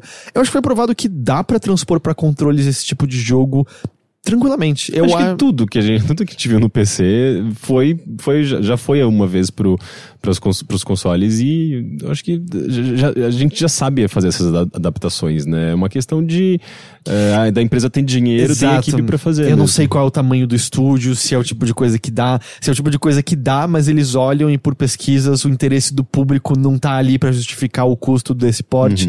Então tem tudo isso. Não é um jogo... Tudo bem, eu tô jogando meio que no máximo tudo, mas não me pareceu ser um jogo leve. É um daqueles jogos que você clica iniciar no Steam e eu já achei umas 2 vezes que o computador tinha travado, sabe? Porque eu acho que é coisa de 1 minuto pra inicializar o jogo ali de fato. Então ele não me parece ser leve. Dá uma olhada nos requisitos caso você ache que seu PC possa não rodar direito. Mas, cara, que jogo legal. Que jogo da hora. E esse não é aquele brasileiro, né? Tem um jogo brasileiro que também tem uma pegada de mechas, né? Eu joguei ele numa transmissão que eu fiz. Você tá falando do Override. Esse. Um jogo brasileiro de luta de robôs, mas mais arcadezão. Ele é mais de ação, né? Eu joguei ele bem brevemente numa transmissão que eu fiz. Tanto que eu nem botei esses jogos aqui porque eu não acho que eu joguei eles o suficiente pra poder falar sobre. Eu tinha jogado o Bladed Fury, o Dusk e o Override. Mas o que eu posso dizer é que eu joguei uns 20 minutos, não me senti impelido a querer descobrir mais dele. É muito bonito, eu adorei o visual dos mechas, mas a ação não me pegou ali. Eu não fiquei tentado a testar mais a fundo. Tentei achar partidas online pra jogar com outras pessoas. Não achei ninguém. Então eu não tenho bem certeza se tem pessoas jogando e eu tava num horário ruim, ou se eu tenho que combinar com uma comunidade antes pra poder achar. Mas a gente talvez possa tentar dar uma olhada mais a fundo em algum outro momento, mas, Fábio, eu só olhei por cima, não me chamou a atenção. E é isso que, na verdade, eu tenho, assim, de ter jogado mais a fundo. Você tinha mais um jogo, né, que você queria falar sobre? Sim. Eu peguei também o Y2K, a Postmodern RPG. Esse jogo ele tá sendo desenvolvido há bastante tempo. Um RPG pós-moderno, é isso? YIIK. Como se fosse tipo... Do bug do milênio, isso. Exato. Year 2K, né? Tipo, só que o ano 2000. Ano 2000, só que no caso é YII, em letra maiúscula, K, um RPG pós-moderno. Fica IIK! IIK, exato. Ele foi anunciado há bastante tempo. Ele tem sido ele foi durante 4 anos desenvolvido por uma equipe bem pequena que tinha experiência com um único jogo, basicamente, o Two Brothers, se eu não me engano, que também é um RPGzinho, tinha um visual meio de Game Boy. Eu tava pensando no Brothers. Não é o Brothers, é o Two Brothers. Outro jogo. Por alguma razão esse jogo saiu do Steam, inclusive, mas é uma equipe que se dedicou durante muito tempo nesse Y2K, e por isso mesmo acho que existia, pelo menos eu tinha até uma certa expectativa.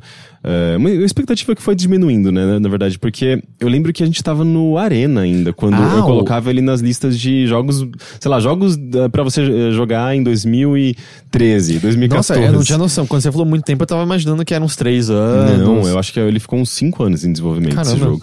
E sei lá, quando ele surgiu, quando ele começou a ser comentado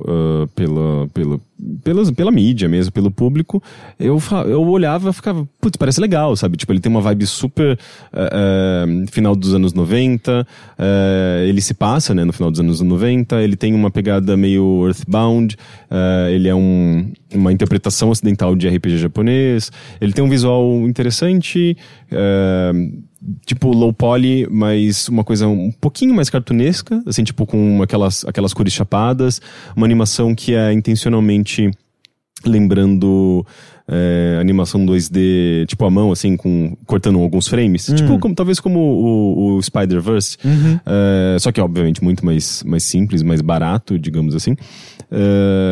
Então ele tem algumas características que chamam a atenção, sabe? Ele tem um visual que é meio, não sei se é meio japonês, meio ocidental, assim, tem uma identidade. Mas ele também tem muitos problemas. Você deu meio que azar nesse começo de ano. Nossa, eu tive um azar péssimo, assim, tipo, eu tô com muita dificuldade e eu acho que não sou eu, assim, de fato, esses jogos, eles estão sendo bastante criticados, inclusive. Esse Y2K, ele começa basicamente com esse personagem, nem lembro o nome dele pra você, tipo, os personagens desse jogo são muito, acho que são muito mal construídos, mas enfim, ele é um cara que ele acabou de sair da faculdade, voltou pra casa dos pais, tem, digamos, uma vantagem, assim, porque a mãe pagou a faculdade dele, ele tem, sabe, tipo, comida ali na mesa dele, e ele tem uma preguiça de procurar trabalho, sabe, tipo, é um personagem meio detestável, na verdade. E ele é todo meio hipster, assim, de uma maneira que não existia na época. Ele é um cara que usa xadrez e barba. Ele pode ser grunge. Em 1999. Ele pode ser grunge. Ou ele pode estar à frente do tempo dele. Mas eu acho que a palavra grunge nem é usada, assim, sei lá. Aí que tá, ele se propõe a representar um período que a gente viveu, mas ao mesmo tempo é tudo muito esquisito, assim, porque ele faz referências culturais. Por exemplo, ele tem uma banda chamada Backstreet Alley que, tipo, ele fala, tipo, ele comenta eventualmente, você entra no computador e tem uma representação, assim, tipo, de um navegador da época, você entra no fórum. E lá nesse fórum, aliás, antes disso acontece uma coisa. No começo do jogo você sai da sua casa e tudo mais, aquela coisa bem RPGzinho japonês, sabe? Tipo, tem as pessoas ali na vila pra você conversar, ninguém falando nada de interessante. E eventualmente só você as falinhas só pra dar um... Que lindo dia! Exato. Assim, você vai lá, clica no cachorro, aperta o botão de ação no cachorro, ele vai falar Alf. Perda de tempo, mas enfim. Mas até aí tudo bem, você tá investigando, vasculhando, visualmente até aqui bonitinho. A trilha sonora é ok. Tipo meio que um jazz na maior parte do tempo, assim, uma coisa leve, e daí você encontra um gatinho, ele eventualmente te leva pra uma fábrica abandonada, né, uma coisa meio Alice, né, você segue esse gato, você sai nessa fábrica abandonada, e lá dentro você já começa, tipo, ter contato com umas coisas extremamente surreais, assim, tipo, ambientes super oníricos e esquisitos, e tipo, quase como se fosse uma outra realidade, e o personagem, tipo, nem tá questionando muito o que tá acontecendo. Mas isso pode passar uma sensação meio kafkaniano, assim. Eu acho válido ainda, mas você já fica meio, não tava 1999, tipo, e referências culturais, o que tá acontecendo, sabe? Mas tudo bem. E você já tá enfrentando, tipo, monstros, sabe? Tipo, criaturas, sei lá, esqueletos e sapos gigantes. E ele enfrenta essas criaturas num modo bem tradicional, assim, de RPG japonês. Só que cada... Por turnos. Por turno, o personagem na frente, você ali, daí você escolhe a sua ação. E em vez do personagem fazer ação automaticamente, meio que vem um minigamezinho. No caso do protagonista, ele coleciona discos, porque ele é hipster. Embora esse termo não exista em 99, mas tudo bem. E você ataca meio que colocando esse disco num toca-fita. Aliás, num toca-fita. Esse daí é um difícil, esse daí é um bom desafio. Num toca-discos. E você tem que apertar o botão na hora certa enquanto o disco tá girando. E quando você acerta, é meio que um hit garantido, sabe? Tá, então tem uma coisinha meio ativa no combate. Tem assim. um minigame. E você faz o minigame, ele vai lá, ataca de acordo com sua performance no minigame. Legal, ganhou umas experiências, ganhou um dinheirinho. Daí você continua, encontra eventualmente uma menina que não sabe por que tá ali, não entende, não sabe o que é um elevador, sendo que vocês pegaram um elevador. É tudo muito esquisito, sabe? O texto mas parece esquisito. que tem pessoas de tempos diferentes se encontrando nesse lugar. E eventualmente ela é sugada por uma força misteriosa e meio que parece que morre no processo. E o menino, ele fica desesperado. Tipo, isso acontece no elevador mesmo. Eles estão subindo no elevador, a porta se abre, vem tipo uma força bizarra, maligna, saindo do espaço e suga essa menina. E ele sai dessa fábrica e não entende porra nenhuma. E volta pra casa, entra no computador e num fórum que ele faz parte, o Onism 1999, que é um fórum de conspirações e teorias da conspirações e tal, as pessoas começam a falar desse caso estranho da menina que desapareceu no elevador e postam um vídeo e transformam até em gifzinho, assim, tipo, e começam meio que criar todo um fetiche em torno desse caso bizarro. Mas não aparece você no elevador? Você não aparece, que é também um dos mistérios. E ele fica super perturbado, sabe? Mas ao mesmo tempo que a premissa é interessante, do tipo, ok, tem um mistério e esse menino tá envolvido com esse mistério, mas ao mesmo tempo ele começa a questionar, será que ele tava realmente lá? Será que ele tava sonhando? Só que o vídeo tá lá, só que ele não aparece, então ele fica muito perturbado. E é um dos problemas, pra mim, muito sérios. Esse personagem, ele é muito chato, ele para o tempo todo pra falar em voz alta o que tá passando na mente dele. E o texto parece escrito por um garoto de 12 anos que tá jogando RPG, sabe? Tipo, RPG de interpretação, assim, tipo... Ai, neste momento eu sinto que meu corpo, todos os pelos do meu corpo sei lá, tipo, sabe? Meio descritivo demais, é muito talvez. descritivo. E a interpretação... E por alguém que dublagem, acha que quanto mais adjetivos, melhor o texto. Sim, e fazendo comparações, sabe? Eu vi aquela cena e ao mesmo tempo que eu fiquei muito intrigado, eu fiquei sentindo nojo, como se eu fosse uma criança vendo pornografia pela primeira vez. E tipo, é um texto muito ruim, Sim. assim. E não parece encaixar direito com você estar com... Eu não sei, tem uma coisa... é que acho que jogos não fazem isso com frequência, então eu tô meio espantado. Eu acho que RPGs ocidentais costumam fazer isso em texto, sem a dublagem. Se você pega, por exemplo, um Torment, Planescape Torment... Ele é um jogo muito descritivo, ele tem muito texto. Você entra no ambiente, aparece lá o texto do narrador mesmo, então, dizendo... Mas tem o narrador, não é? É o narrador, exato. É o narrador dizendo o que o personagem está vendo. No caso do Y2K, é o personagem falando em voz alta. Então, você está ouvindo os pensamentos dele com essa cafonice emotiva, essa cafonice dramática. Porque o Divinity... E o pior, é interpretado, tem voz. Então, e eles tentam colocar uma voz meio abafada, assim, pra dizer que o personagem tá que pensando. É um pensamento. Só que ao mesmo tempo o personagem aparece lá em 2D falando, e é muito incongruente. Curioso, né? Porque o Divinity Original Sin 2 tem, por exemplo, um narrador. Só que é extremamente bem escrito tudo que o narrador fala. Porque me parece que esse lance de primeira pessoa, de descrever mais sentimentos, tipo, olhei para a parede e me senti perplexo ante os furos que encontrava em cada um dos tijolos. Quem teria feito tal coisa? Será que um dia eu veria tal beleza em outro lugar novamente? Me parece que é mais uma coisa que você encontra em visual novel. No qual eu acho que é cabível, porque visual novel tá um pé ali na literatura, por assim dizer. Ela tá brincando com a ideia de literatura em forma de videogame. Por alguma razão, quando você tá me falando dessas peças todas, de você tá controlando o personagem, dele tá conversando... Não sei, parece ter alguma coisa deslocada aí. Eu acho que não seria um problema se o texto fosse bom, sabe? E se o personagem fosse bem desenvolvido e não fosse tão detestável, sabe?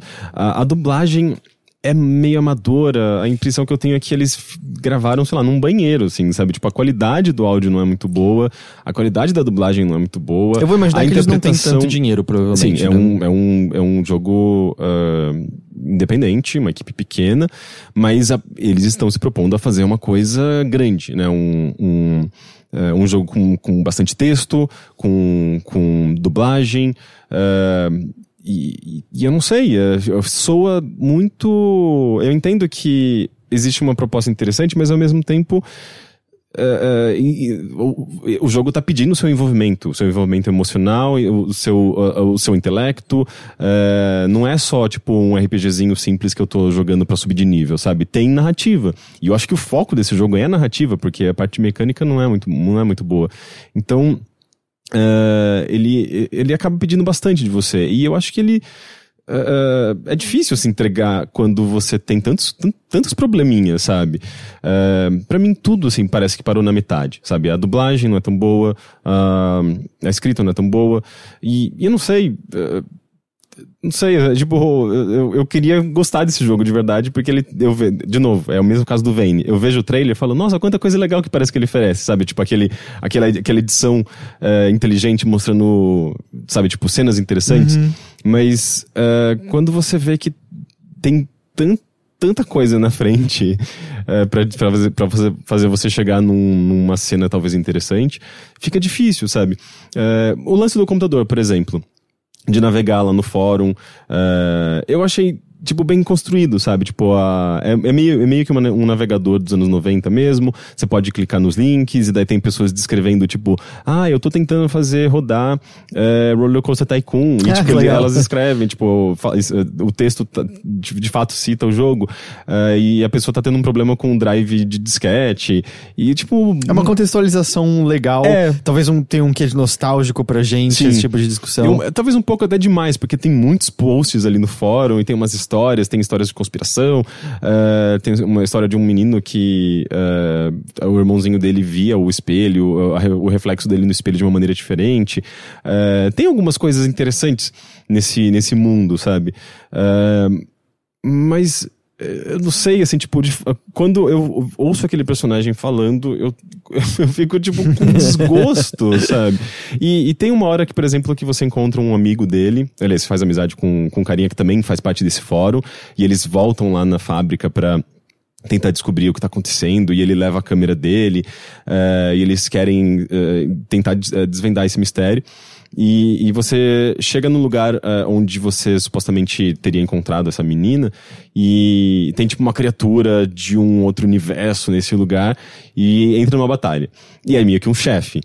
E você tenta atacá-lo e não consegue. Tipo, meio que um chefe que desvia de tudo. Tá, é uma daquelas lutas que é pra você perder. E daí eventualmente eu perdi, deu game over, e um narrador que surgiu do nada, nunca apareceu antes, comentando esse game over de uma maneira muito esquisita. Eu não entendi porra nenhuma.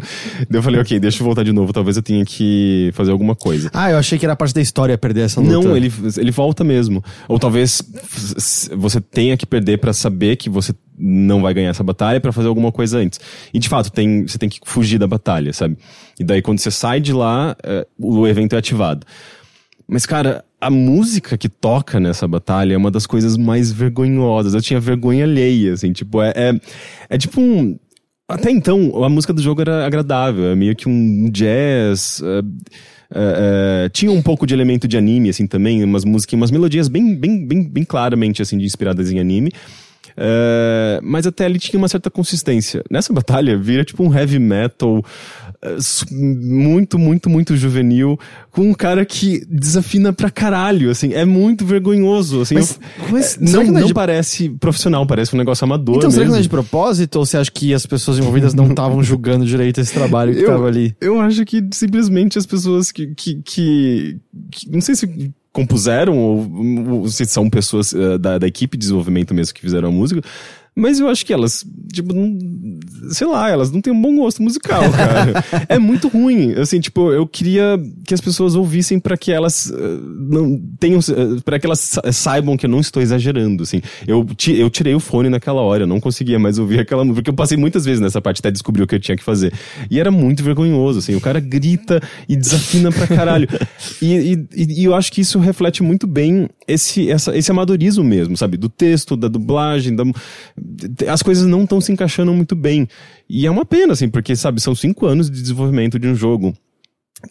As pessoas dedicaram muito tempo da vida delas, entregaram um tempo muito importante da vida delas nesse jogo, e pelo que eu sei é um jogo longo, sabe, tipo, eles realmente, tipo, eles gostam tanto desse gênero que eles queriam dar o máximo que eles tinham ali pra fazer um jogo equivalente àquilo que eles tanto gostavam. O jogo menciona, né, tipo, tem um diálogo ali que os personagens estão falando, tipo, eu gosto muito de RPGs. De videogame. O que você joga? Daí eles mencionam Chrono Trigger, sei lá, tipo Lufia, uns jogos até meio obscuros. E eu imagino que Earthbound, porque por conta dessa ambientação... É que não é que Earthbound é realista, mas tem essa ambientação mais urbana. Sim, é a inspiração total desse jogo. Dentro do jogo, o Earthbound não é mencionado. Mas tem esse lado até meio metalinguístico, né? Porque, porra, é um RPG japonês que tá mencionando vários outros RPG japoneses. E isso é claramente meio que uma carta de amor, assim, dos desenvolvedores para esse gênero. Só que, eu não sei, assim, tipo, eu não consegui... Por mais que eu veja um pouco dessa paixão, parece que a paixão fala muito mais alto do que o bom senso deles de trabalhar com todo esse conteúdo que eles criaram, com todo esse universo e a qualidade mesmo, sabe? É quase como se eles tivessem perdido um pouco da noção da qualidade por conta do deslumbramento com tudo isso que eles estavam criando, sabe? Então, eu não sei, eu não consegui me envolver, não. E é outro caso também de pessoas, de um jogo que saiu e tá sendo bastante criticado, algumas pessoas gostam, outras não gostam, ele tá bem ali naquela tipo, nota 5, sabe? Entendi. E é uma pena, assim, porque eu não sei, eu acho que aconteceu a mesma coisa que aconteceu com o Chasm, sabe? Tipo aquele jogo que no começo, quando ele surge, parece muito novo mesmo, sabe? Tipo, o Chasm, ele surgiu numa época que ainda era muito... Os jogos independentes tinham muito um visual 8-bit, e ele, tipo, surgiu como um visual meio 16-bit, meio Mega Drive. Metroidvania não tinha com tanta frequência. Exato, assim. E de repente, quando ele saiu, já tava cheio disso, sabe? E o Y2K, ele também sai num momento em que existem tantos clones, Earthbound clones, né, eu queria dizer, mas existem tantos jogos inspirados por Earthbound em desenvolvimento, ou que também já saíram, que coisas, já não soa tão fresco. E assim. Coisas que elevaram o gênero a um novo patamar, como Undertale, por exemplo, né? Uhum. Então, difícil. O terreno é muito complicado agora porque a gente tem exemplos de coisas meio que ridiculamente boas. Sim. Né? E aí... Eu sinto que os desenvolvedores eles estão corrigindo alguns probleminhas. Por exemplo, as batalhas eram muito lentas. Você pode acelerar, né, agora. O menu mesmo era tipo, você clicava, apertava ação num personagem pra comprar um item, demorava uma eternidade pra abrir a janelinha dele, pra mostrar os itens que ele podia vender, sabe? Tipo, umas coisas bestas. Eles estão corrigindo isso, mas eu acho que o Vayne, por exemplo, é um jogo com muitos problemas, mas que eles têm a chance de corrigir esses problemas, porque muitos dos problemas deles são técnicos, e de design também, mas eu acho que ainda assim existe a possibilidade de corrigir. O Y2K é muito difícil, porque os problemas deles são coisas que não são insubstituíveis, sim, né? Tá, você não vai base, fazer uma assim. nova dublagem, você não vai mudar completamente o que ele é. Ele é isso, sabe? Ele é um RPG japonês com um tom meio amador, que talvez...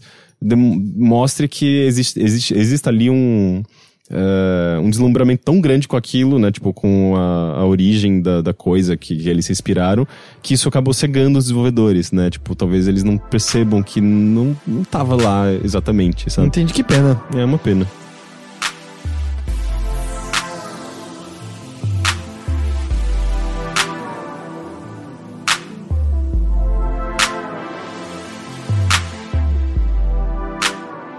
Bom, isso era o que a gente jogou, né, nesse intervalo do ano passado até aqui. A gente queria conversar um pouquinho agora, não sobre o passado, mas sobre o futuro. O futuro próximo, O né? futuro algumas coisas no futuro próximo, algumas coisas a gente nem sabe se no futuro desse ano. Mas a gente queria falar um pouquinho sobre alguns dos jogos que a gente tá mais animado em jogar nesse 2019. Eu até conversei um pouquinho com o Ghost no Mothership Notícias, sobre como esse primeiro trimestre tá muito promissor já.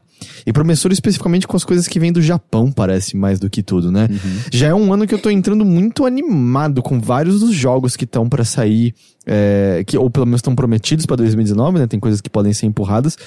E aí a gente só queria falar algumas coisinhas que a gente tá animado, até porque o ano tá começando, a gente tá começando, né, entrando no ritmo. Então, conversar de uma coisinha um pouco mais leve sobre coisas que a gente quer muito jogar e não vê a hora de saírem. Sim, ei. Uau. Vai, Rick, você começa. Tem um jogo desse ano, que sai nesse ano, que aliás, eu acho que sai nesse ano, né? Eu espero que saia nesse ano, porque é um jogo independente e jogos independentes normalmente não tem uma data muito definida, né?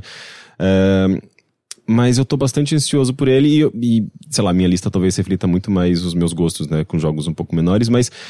Ooblets, sabe qual que é? Da Rebecca Cordonley, e eu acho que tem um outro cara que também desenvolve com ela, mas é um jogo independente. Não só sei como tá na minha lista também. Também, tá? Ele tá, parece papudo. muito legal, é uma mistura de Stardew Valley com Pokémon, né? A gente pode dizer assim, que são basicamente, você cuida de uma fazendinha, mas em vez de serem plantas, são criaturinhas.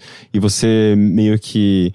rega, não sei se você... Mas você tem que cuidar dessa plantação e depois de um momento elas nascem e são meio criaturas vivas que você...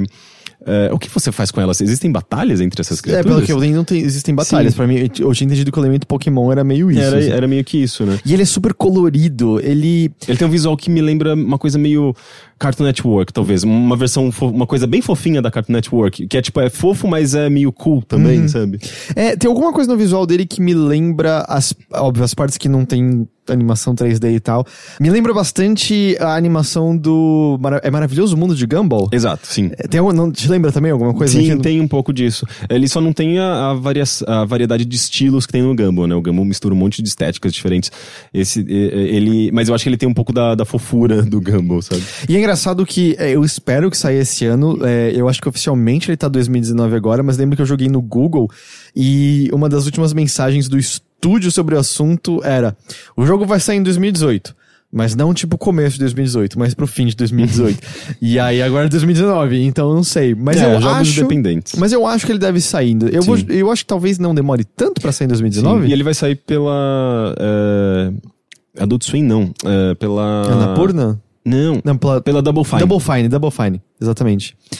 E falando em Double Fine, outra coisa que eu coloquei na lista que tá pelo menos planejado pra 2019 e eu gostaria muito de jogar, ainda mais dado que o escritor original retornou pra ajudar a escrever, é o Psychonauts 2. Ah, sim. Né, que o Eric Wolpack, que aliás voltou pra Valve, né? Então, ok, tomara que ele esteja escrevendo, sei lá, Portal 3 ou... Ele deve estar escrevendo cartinha pra aquele jogo novo da Valve. Então, não, porque ele tinha meio que saído da Valve porque ele tava meio não muito animado com a ideia de ficar escrevendo coisas como fala de Dota 2 e tal. Então eu presumo que ele deve estar escrevendo... Half-Life 3. Eu não sei o que ele tá escrevendo, não sei nem se ele, sei lá, tecnicamente a Valve tá distribuindo in the Valley of Gods, né? Então, é verdade, né? Então, sei lá, mas ele tá de volta na Valve. Mas assim, ele é um escritor muito bom, pra quem não conhece. Ele escreveu coisas como o primeiro Psychonauts, ele escreveu parte do Portal 2.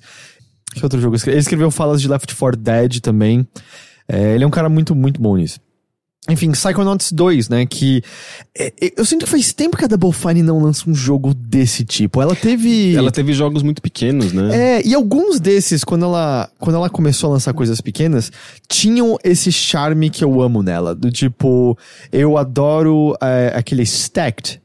Não é isso que ele chama? Sim. Que você é um puzzlezinho, né? Que você meio que controla pequenas matrioshkas e controla o corpo de outras pessoas e anda daqui pra ali. Tem muito desse charme e humor e dela. A Double Fine, ela tinha jogos de médio porte interessantes, né? Teve aquele Iron Brigade, Sim. que era um jogo meio Tower Defense. E de repente esses jogos deram uma sumida, né? Começaram a ficar, tipo, muito, muito indie. E é engraçado, você tá ligado quem é o lead designer do Iron Brigade? Que começou como Trenched, mas eles tiveram que mudar o nome. Então, é o Brad Muir, acho que é esse o sobrenome dele, que é um dos designers do jogo de carta da Valve. Ele saiu da Double Fine e foi pra Valve. Nossa, gente. É muito estranho, né? Tem uma... Não sei se tem alguns contatos ali, tipo uma proximidade entre as empresas, porque... Tipo, tem uma movimentação entre as duas empresas. É que o Brad Muir, ao mesmo tempo, era um cara que... O perfil dele era muito diferente da Double Fine, porque o Iron Brigade já tinha isso. Era um jogo muito mais mecânico. E a Double Fine ainda se centra mais em narrativa e estilo do que necessariamente mecânica. Né? Tipo, no passado eles tinham até uma produção... Não sei, assim, uma associação com quadrinhos, né? Tipo, eles tinham uns artistas que faziam umas tirinhas. E eles tiveram aquele momento muito... com muita coisa, assim. Teve aqueles jogos de Kinect, que era o Happy Theater Party. Era bem divertido. Que eram divertidos. Teve um jogo infantil charmoso que era da Vila Sésamo. Também que, óbvio, era pra criança, mas era charmoso. Eu não sou o maior fã do mundo de Broken Age, mas ele também tem seu charme. Mas aí parece de um tempo pra cá, meio que, eu não sei. Eles fizeram umas coisas bem pequenininhas e parece que minguou, né? Assim, tipo, eu não faz tempo que eu não entro num jogo que tem o selo, assim, tipo, Double Fine, que é super legal e geralmente tudo que vem deles parece muito bem trabalhado e bonito, mas... Eles também trabalharam, né, nos remasters de Day of the Tentacle, no de Full Throttle. É verdade, eu não joguei nenhum dos dois, talvez. No de Grim Fandango também. Então, eles estavam trabalhando nisso e são ótimos remasters. Eu não gosto muito do gráfico refeito do Full Throttle, mas ótimo ter o jogo disponível atualmente. Que tava de graça, né? Tá na... Ou não? Não, Full no Throttle GOG. O no GOG. GOG. Sério? Sim, tava de graça. Não sabia. Mas enfim, Psychonauts 2, né? Quem nunca jogou o primeiro é um jogo de plataforma meio collectathon, como os jogos de plataforma eram na época, mas ele tinha algo que os outros não tinham, que era estilo, em que as fases eram as mentes de diferentes pessoas. Então, por exemplo, você ia na mente de uma pessoa que acreditava em teorias da conspiração e a mente era cheia meio que de agentes andando pela rua falando, não tem nada pra ser visto aqui. Você entrava na mente de um cara que sofria de complexo napoleônico e a mente dele era um embate de xadrez entre duas figuras o tempo todo e você tinha que virar uma peça naquele jogo de xadrez. Que não era, melhor, era um embate de um jogo estratégico pra fazer com que ele vencesse esse Napoleão que existe na cabeça dele pra você se libertar. Uma fase que era maravilhosa, era de um peixe gigante, um monstro, e você entrava na cabeça dele, e era uma fase meio Godzilla, na qual você era o monstro sendo humano destruindo uma fase. É muito engraçado, e é muito criativo esse jogo. E essa fase especificamente tinha uma narração como se fosse de pessoas desesperadas fugindo. Meu Deus, ele tá vindo destruir a escola! Ah não, ele desviou! Ah não, ele tá voltando! Era muito legal. E o 2 promete levar mais isso, porque não é o tipo de jogo que a gente vê com frequência. Não só essa plataforma 3D, mas com essa pegada de humor Double Fine. Então, espero que saia em 2019, muito animado pra que saia. Eles têm publicado uns devlogs, assim, que o lead designer e o Tim Schafer ficam batendo um papo, fazendo umas piadinhas, mostrando o desenvolvimento do jogo. Tem coisas bem bonitas, sabe? Tipo, é um jogo que parece que tá ficando cada vez mais concreto e bonitinho. Eu fico muito animado quando eu vejo esses vídeos. E você, que mais?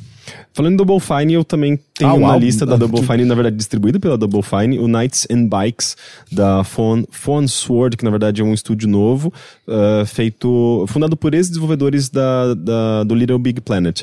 O desenvolvedor, aliás, o artista, o diretor diretor criativo desse jogo, ele trabalhou no Tearaway, eu acho que ele foi diretor de arte do Tearaway, e é um jogo muito bonitinho de duas garotas, crianças, que, sei lá, usam suas bikes, exploram a vila no qual elas moram, e enfrentam, tipo, monstros. É uma coisa meio imaginação infantil,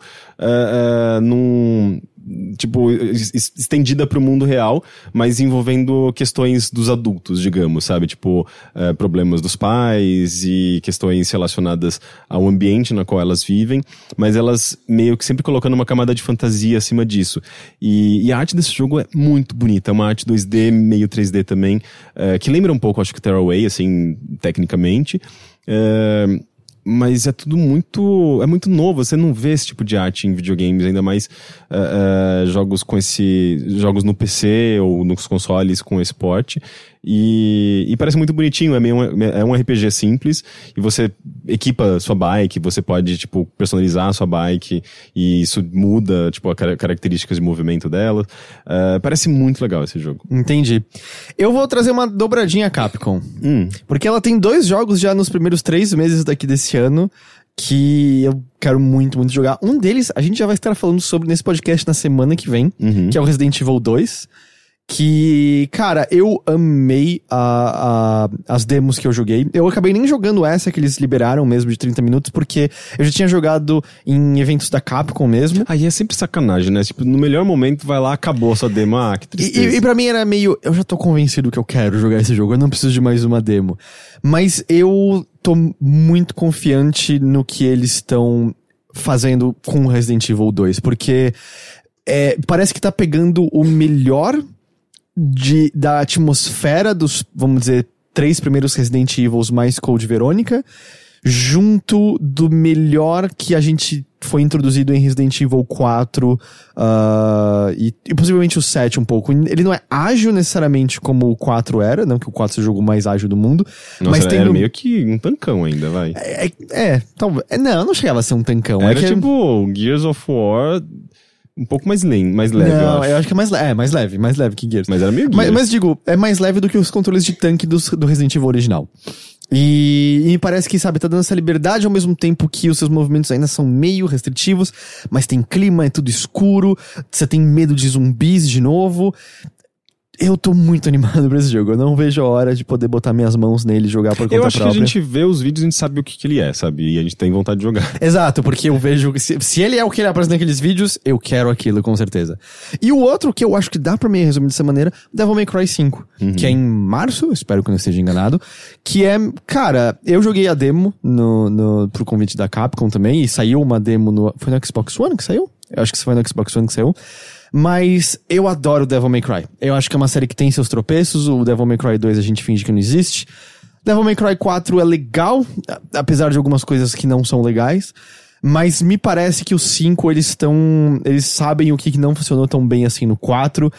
Eu gosto muito do design de quase todos os personagens que eles apresentaram. Acho que aquela nova moça que dirige o furgão parece muito legal. Eu queria jogar com ela. Ela tem que ser jogável nesse jogo. Eu não tenho... o que eles confirmaram jogável são os 3, né? O Dante, o Nero e o outro cara que eu esqueci o nome, que parece o Anthony Kiedis cheio de tatuagem. Eu não gosto muito do visual dele. Ele parece um emo do Orkut.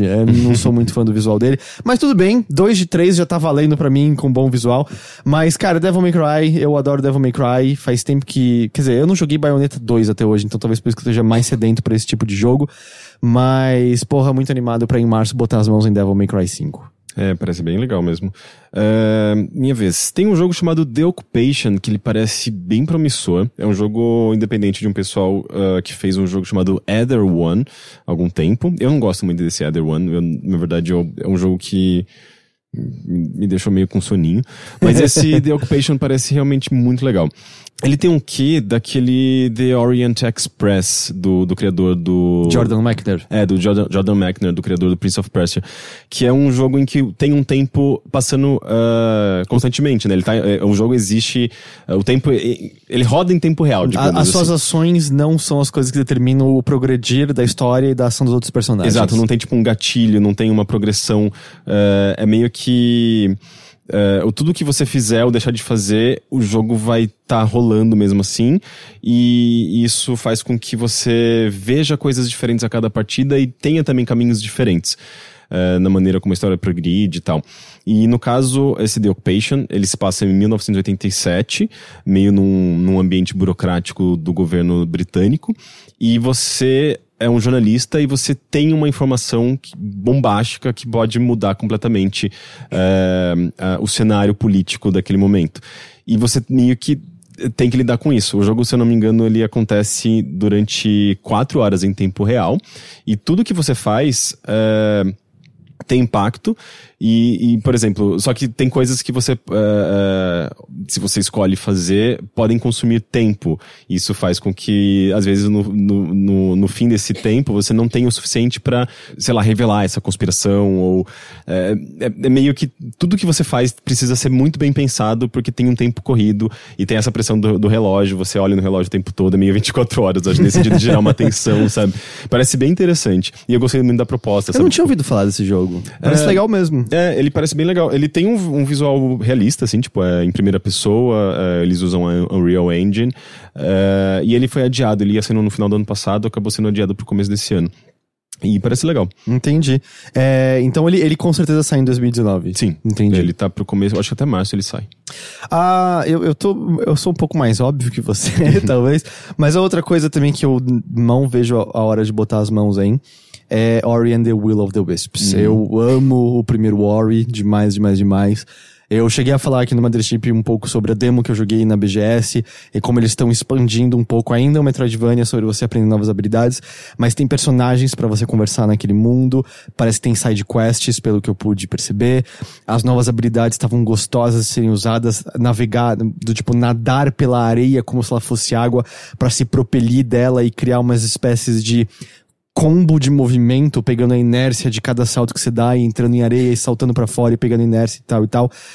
Parece muito gostoso, e eu gosto muito desse tipo de coisa, essa plataforma que você sente uma continuidade nos seus movimentos. Eu gosto muito desse tipo de coisa. O sistema de save é o mesmo do anterior? Não tenho ideia, eu tava numa demo só. Esse que é o maior problema pra você. Porque se for o mesmo, eu vou passar longe. Eu tenho um ódio mortal uma trava, né, em relação a isso. Eu não consigo, não funciona pra mim. Mas extremamente animado, mal vejo a hora de Ori and the Will of the Wisps. E eu não sei como é possível, mas parece ainda mais bonito que o anterior.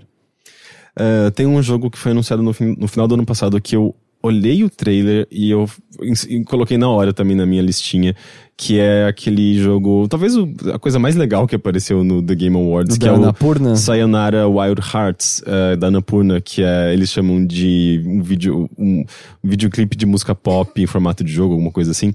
E eu não entendo muito bem como se joga aquilo, eu só sei que parece maravilhoso, assim, todo o trabalho de design parece incrível. E são músicas compostas pro jogo em si, né? Sim, são músicas compostas pro jogo que tem um ar pop, synth pop, e pelo que eu sei, assim, você olhando, ele lembra bastante, pelo menos na ação, assim, nos vídeos que eles mostraram, o Sin and Punishment, aquele jogo que tinha, ele teve a primeira versão pro 64 e depois teve uma continuação pro Wii. Sim, é um rail shooter, né? É, meio que um rail shooter, mas também com algum elemento talvez de corrida, ou seja, ele é muito rápido, ele é muito acelerado, ele tem uma pegada muito japonesa, assim, no design dos personagens, tem uma coisa meio Sailor Moon nas animações de transformação. é uma coisa linda, assim. Sim. Tipo, eu vejo aquilo, tipo, eu fico encantado, sabe? Eu quero muito jogar esse jogo. O problema é que ele é, pelo menos pelo que eu entendi, é exclusivo do Switch. Mas é isso. Entendi. Da hora. Bom, obviamente isso aqui é só uma lista, assim, com alguns destaques, tem muitas outras coisas. E, tipo, eu não botei Metroid Prime 4 aqui, porque eu não tenho a menor ideia se vai sair em 2019 esse jogo. E... Só falando os nomes do que ainda falta do meu. Twin Mirror, parece esquisito, Qual que é esse? Mas tem um que é de Twin Peaks, então eu quero. Da Download, aquele outro jogo da Download. Watan, que eu espero que saia nesse ano, da Funomena, do criador do Keita do criador do Katamari Damacy. Isso, ele é o criador do Keita Takahashi. É a mãe dele que tá fazendo si próprio. O Pathless, dos criadores do Abzu. Shenmue 3, talvez. Eu entendo pelo menos ter curiosidade pra ver o que raios sim. é aquilo, certo? Porque eu achei que você ia botar Dreams na sua lista. E Dreams, sim, tava na minha lista, sim. Porque não sei, Dreams é um jogo que eu sinto que eu vou querer ver você jogar ele. Eu vou querer ver o que você criou naquilo e o que... Porque esse tipo de curadoria própria, de deixa eu ver o que outras pessoas criaram, não é... Mentira, eu gostei no Mario Maker. Mas é raro eu gostar desse tipo de coisa. E eu acho que é porque a linguagem de Super Mario eu conheço bem, e aí eu me sinto mais confortável naquele mundo. Porque, em geral, eu não sou muito fã de, jogos que são criação e propagação desse conteúdo. Entendo. Mas, óbvio, aqui eu botei Sekiro Shadows Die Twice. Shadows Die Twice, sim. É Sekiro, né? Sekiro, Que eu joguei na BGS, gostei bastante, tem uma pegada... Eles falaram que o jogo nasceu mais como um Tenchu, tem uma pegada mais ágil, tipo... Eu vejo as pessoas comparando com Dark Souls e não é essa pegada, tipo, é da From, mas não é Dark Souls aquilo. Então, tipo, você foge de golpes pulando. Eu acho que isso diz tudo que você precisa saber pra, tipo, entender que a pegada da ação não é aquela, né? Mas eu acho que vai ser um jogo legal. E The Outer Worlds, que a gente foi apresentado durante o The Game Awards, né? Eu fiquei muito animado de quanto mais eu li sobre, desde aquelas coisas que a gente conversou de que você ganha aqueles, do tipo, traumas de inimigos e isso você carrega de alguma forma, mas ganha um bônus mais pra frente. Mas teve uma coisa também que me animou nele, que eles falaram que é uma experiência menor e mais contida no geral. E eu acho que eu sinto um pouco de falta de uns RPGs de mundos legais, mas que não duram necessariamente 40, 50, que 60 não são inflados, né? Então me parece, eu não sei, eu fico animado com isso de... que legal, um RPG que parece denso, mas não infinito. Que tipo, ele é concentrado em alguma coisa, eu gosto disso. E eu também coloquei, pelo que eu vi sair em 2019, After Party, que é dos criadores de Oxenfree, da galera que festeja e vai parar no inferno. E agora você tem que dar um jeito de escapar do inferno. Oxenfree não é um jogo impecável de maneira nenhuma, mas é um jogo que tem um sistema de diálogos que eu acho que não foi implementado por nenhum outro jogo desde então, e é um sistema de diálogo muito legal em que o diálogo parece natural, ele parece acontecer para além do seu personagem de fato. E eu espero ver alguma coisa, desde que seja a melhor implementação disso, alguma coisa inovadora nesse jogo aqui. E claro, se sair esse ano, eu acho que ele tá esperado pra esse ano, The Last of Us 2, tenho curiosidade pra ver o que eles vão fazer narrativamente. E óbvio, o Death Stranding, caso saia esse ano. Você acha que... Eu não sei se sai esse ano. As pessoas mal sabem o que é esse jogo ainda. Mas eu espero que ele saia comigo continuando a não saber direito o que ele isso seria bem incrível. Seria, né? E tem horas... porque, tipo, é legal. Videogame, geralmente, a gente quando o jogo sai, a gente meio já sabe demais sobre ele, né? E aí, tipo, tem uma coisa, um frescor em não ter ideia nenhuma. Mas enfim, isso foi só uma olhadinha por cima de algumas coisas. Eu tô sentindo 2019 promissor. A gente, obviamente, tem coisas mais, além disso que a gente falou, tem o Anthem, tem o Team Sonic Racing, tem o remaster do Crash Bandicoot, do Crash Team Racing, tem o Crackdown 3. Eles podiam sair na mesma época, né? O Sonic e o Crash pra ver quem ganha. Mas não é. O Crash Team Racing, acho que em junho ou julho. O Team Racing é antes, é como maio, abril, se eu não tô enganado. Crackdown 3, Days Gone, tem muita coisa esse ano. Eu acho que vai ser um ano promissor, tô sentindo. Dito isso tudo, Rick, vamos dar uma lida então em e-mails antes da gente encerrar esse episódio? Manda.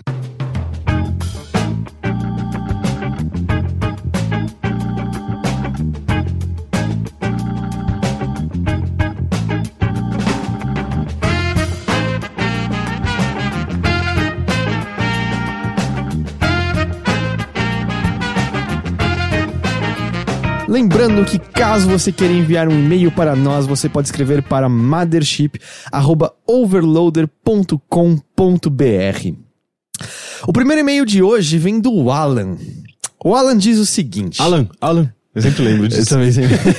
Ele diz: olá, overlindos. Me chamo Alan e gostaria de dizer que acompanho o podcast desde pelo menos a metade do Games on the Rocks e só tenho a agradecer por todo esse entretenimento pelos últimos anos. Estou aqui para simpatizar com a situação do Heitor no episódio 210 e dizer que passei por uma situação semelhante ao me trancar fora de casa. Lembra que eu comentei que você tava lá quando eu me tranquei? Eu presenciei tudo isso. Moro atualmente nos Estados Unidos e, concordando com o que um Teixeira comentou, a grande maioria das residências realmente são do tipo que só precisa bater a porta para trancar. Também tive que contratar um chaveiro e pagar $100 em dinheiro. Nossa. O que na época era 1/3 do meu salário semanal. Por causa disso, resolvi me dedicar a aprender a tão famigerada habilidade de lockpicking, que eu acho que é punga em português? Não, é... eu não lembro. Eu lembro que eu tinha algum jogo... Gazua.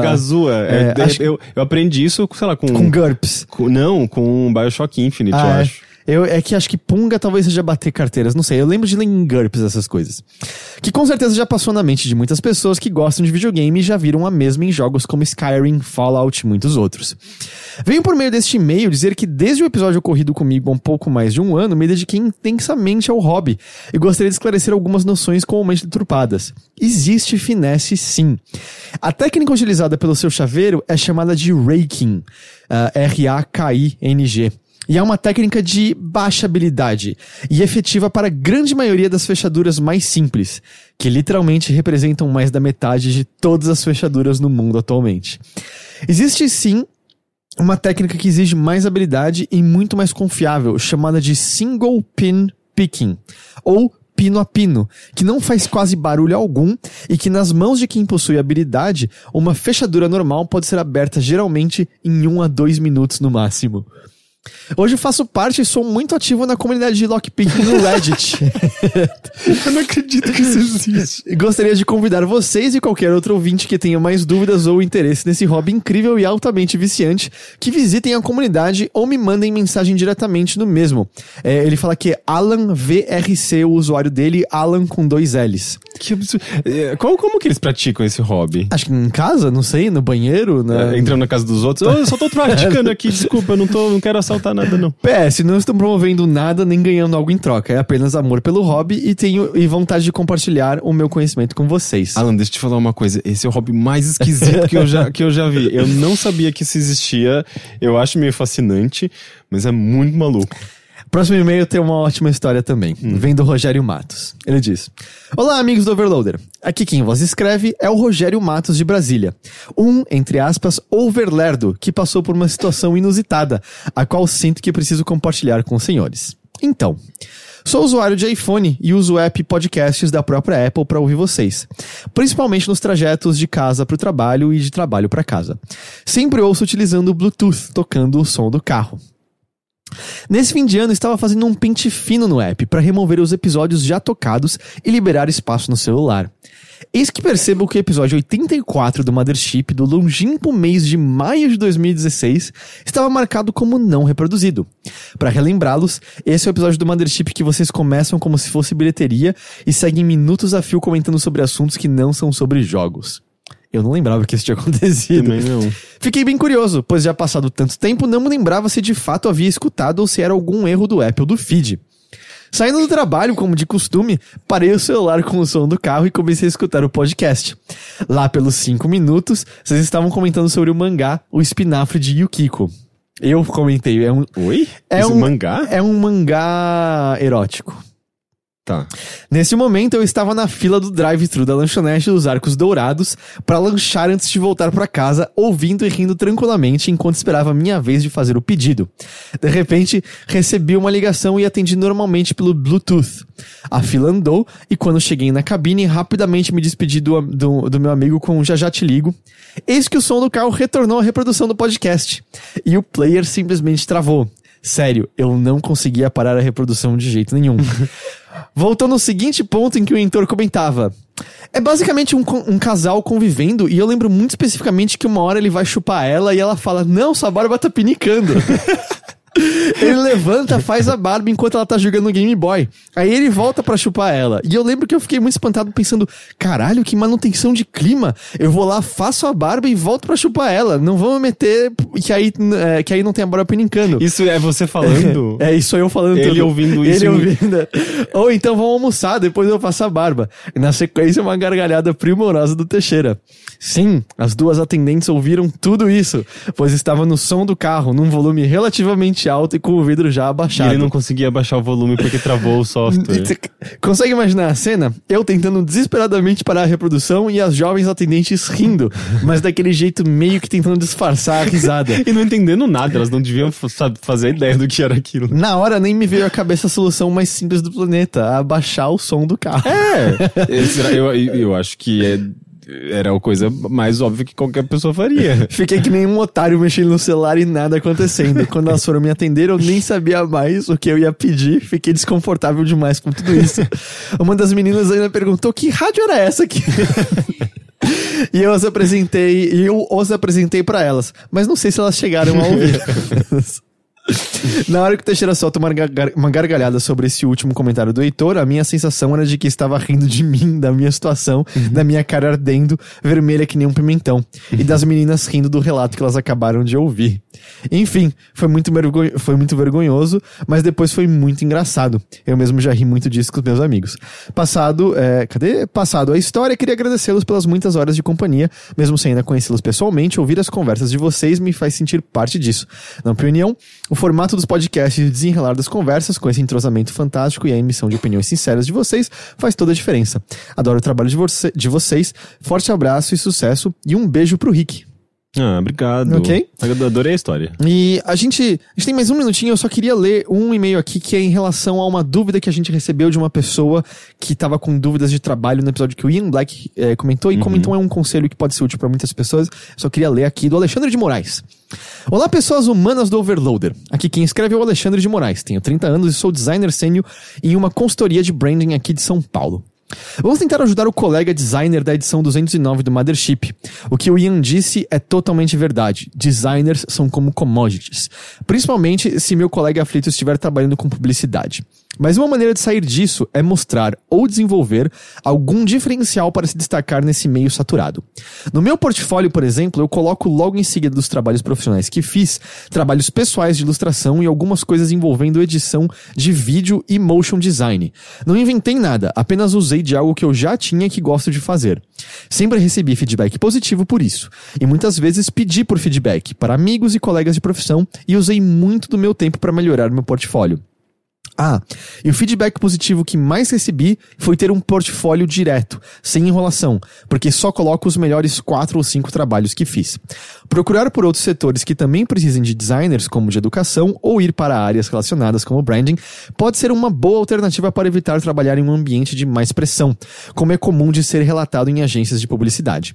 Eu fiquei um bom tempo desempregado esse ano, 10 meses. Foi difícil, mas parte disso foi porque insisti até a raspa do caqui, até quase desistir de não procurar vaga em publicidade, onde sempre estão procurando gente, pois sei que não conseguiria me manter por muito tempo nesse ramo. Sei que na situação econômica atual, talvez meu colega não tenha esse privilégio de esperar por uma oportunidade ideal, mas espero que algo do que eu escrevi possa ajudá-lo, nem que seja um pouquinho só, a encontrar um caminho. Não vou pedir desculpas pelo e-mail grande, mas vou agradecer muito a todos vocês do Overloader que me ajudaram a enfrentar várias crises de ansiedade e nervosismo que tive nesses tempos de desempregado.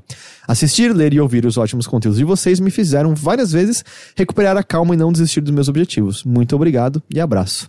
Legal. Legal. Então, ótimo conselho. Muito obrigado pelos elogios de e-mail. E com isso, a gente encerra o primeiro... Na verdade, o segundo Mothership, o primeiro Mothership não notícias. Eu vou ter que pensar num nome melhor pra diferenciar os dois, talvez. Mas o primeiro desse Mothership de 2019. O Mothership tradicional, que continua com a mesma numeração. A gente espera que vocês tenham gostado. A gente espera que vocês gostem das novidades. A gente espera que vocês continuem do nosso lado por mais esse ano. Rick, mais uma vez... Tô sempre agradecido da sua presença aqui comigo. Obrigado. Eu lembro mais uma vez do apoia.se/overloader, a nossa campanha de financiamento coletivo. É graças a ela que a gente pode continuar fazendo nosso trabalho. Então, se você não é um apoiador, eu pediria encarecidamente para que você acessasse e considerasse apoiar. R$3 por mês já faz uma diferença enorme em nossas vidas. E eu queria agradecer também aqui, eu não tinha apresentado, agradecer a Roberta, que é quem tá acompanhando as nossas gravações. O Dan tá aqui na RefDef ainda, mas ele tá em outra parte, então ele está ainda próximo, mas quem vai estar acompanhando aqui a gente agora é a Roberta. Então é isso, deem oi pra ela, que ela tá aqui agora com a gente nas gravações. No dia que a gente alcançar a meta de transmissões do podcast, vocês vão ver a Roberta. Olha só, é uma recompensa. Então é isso, gente. Muito obrigado e a gente se vê de novo então na semana que vem com mais um Mothership. Tchau. Tchau.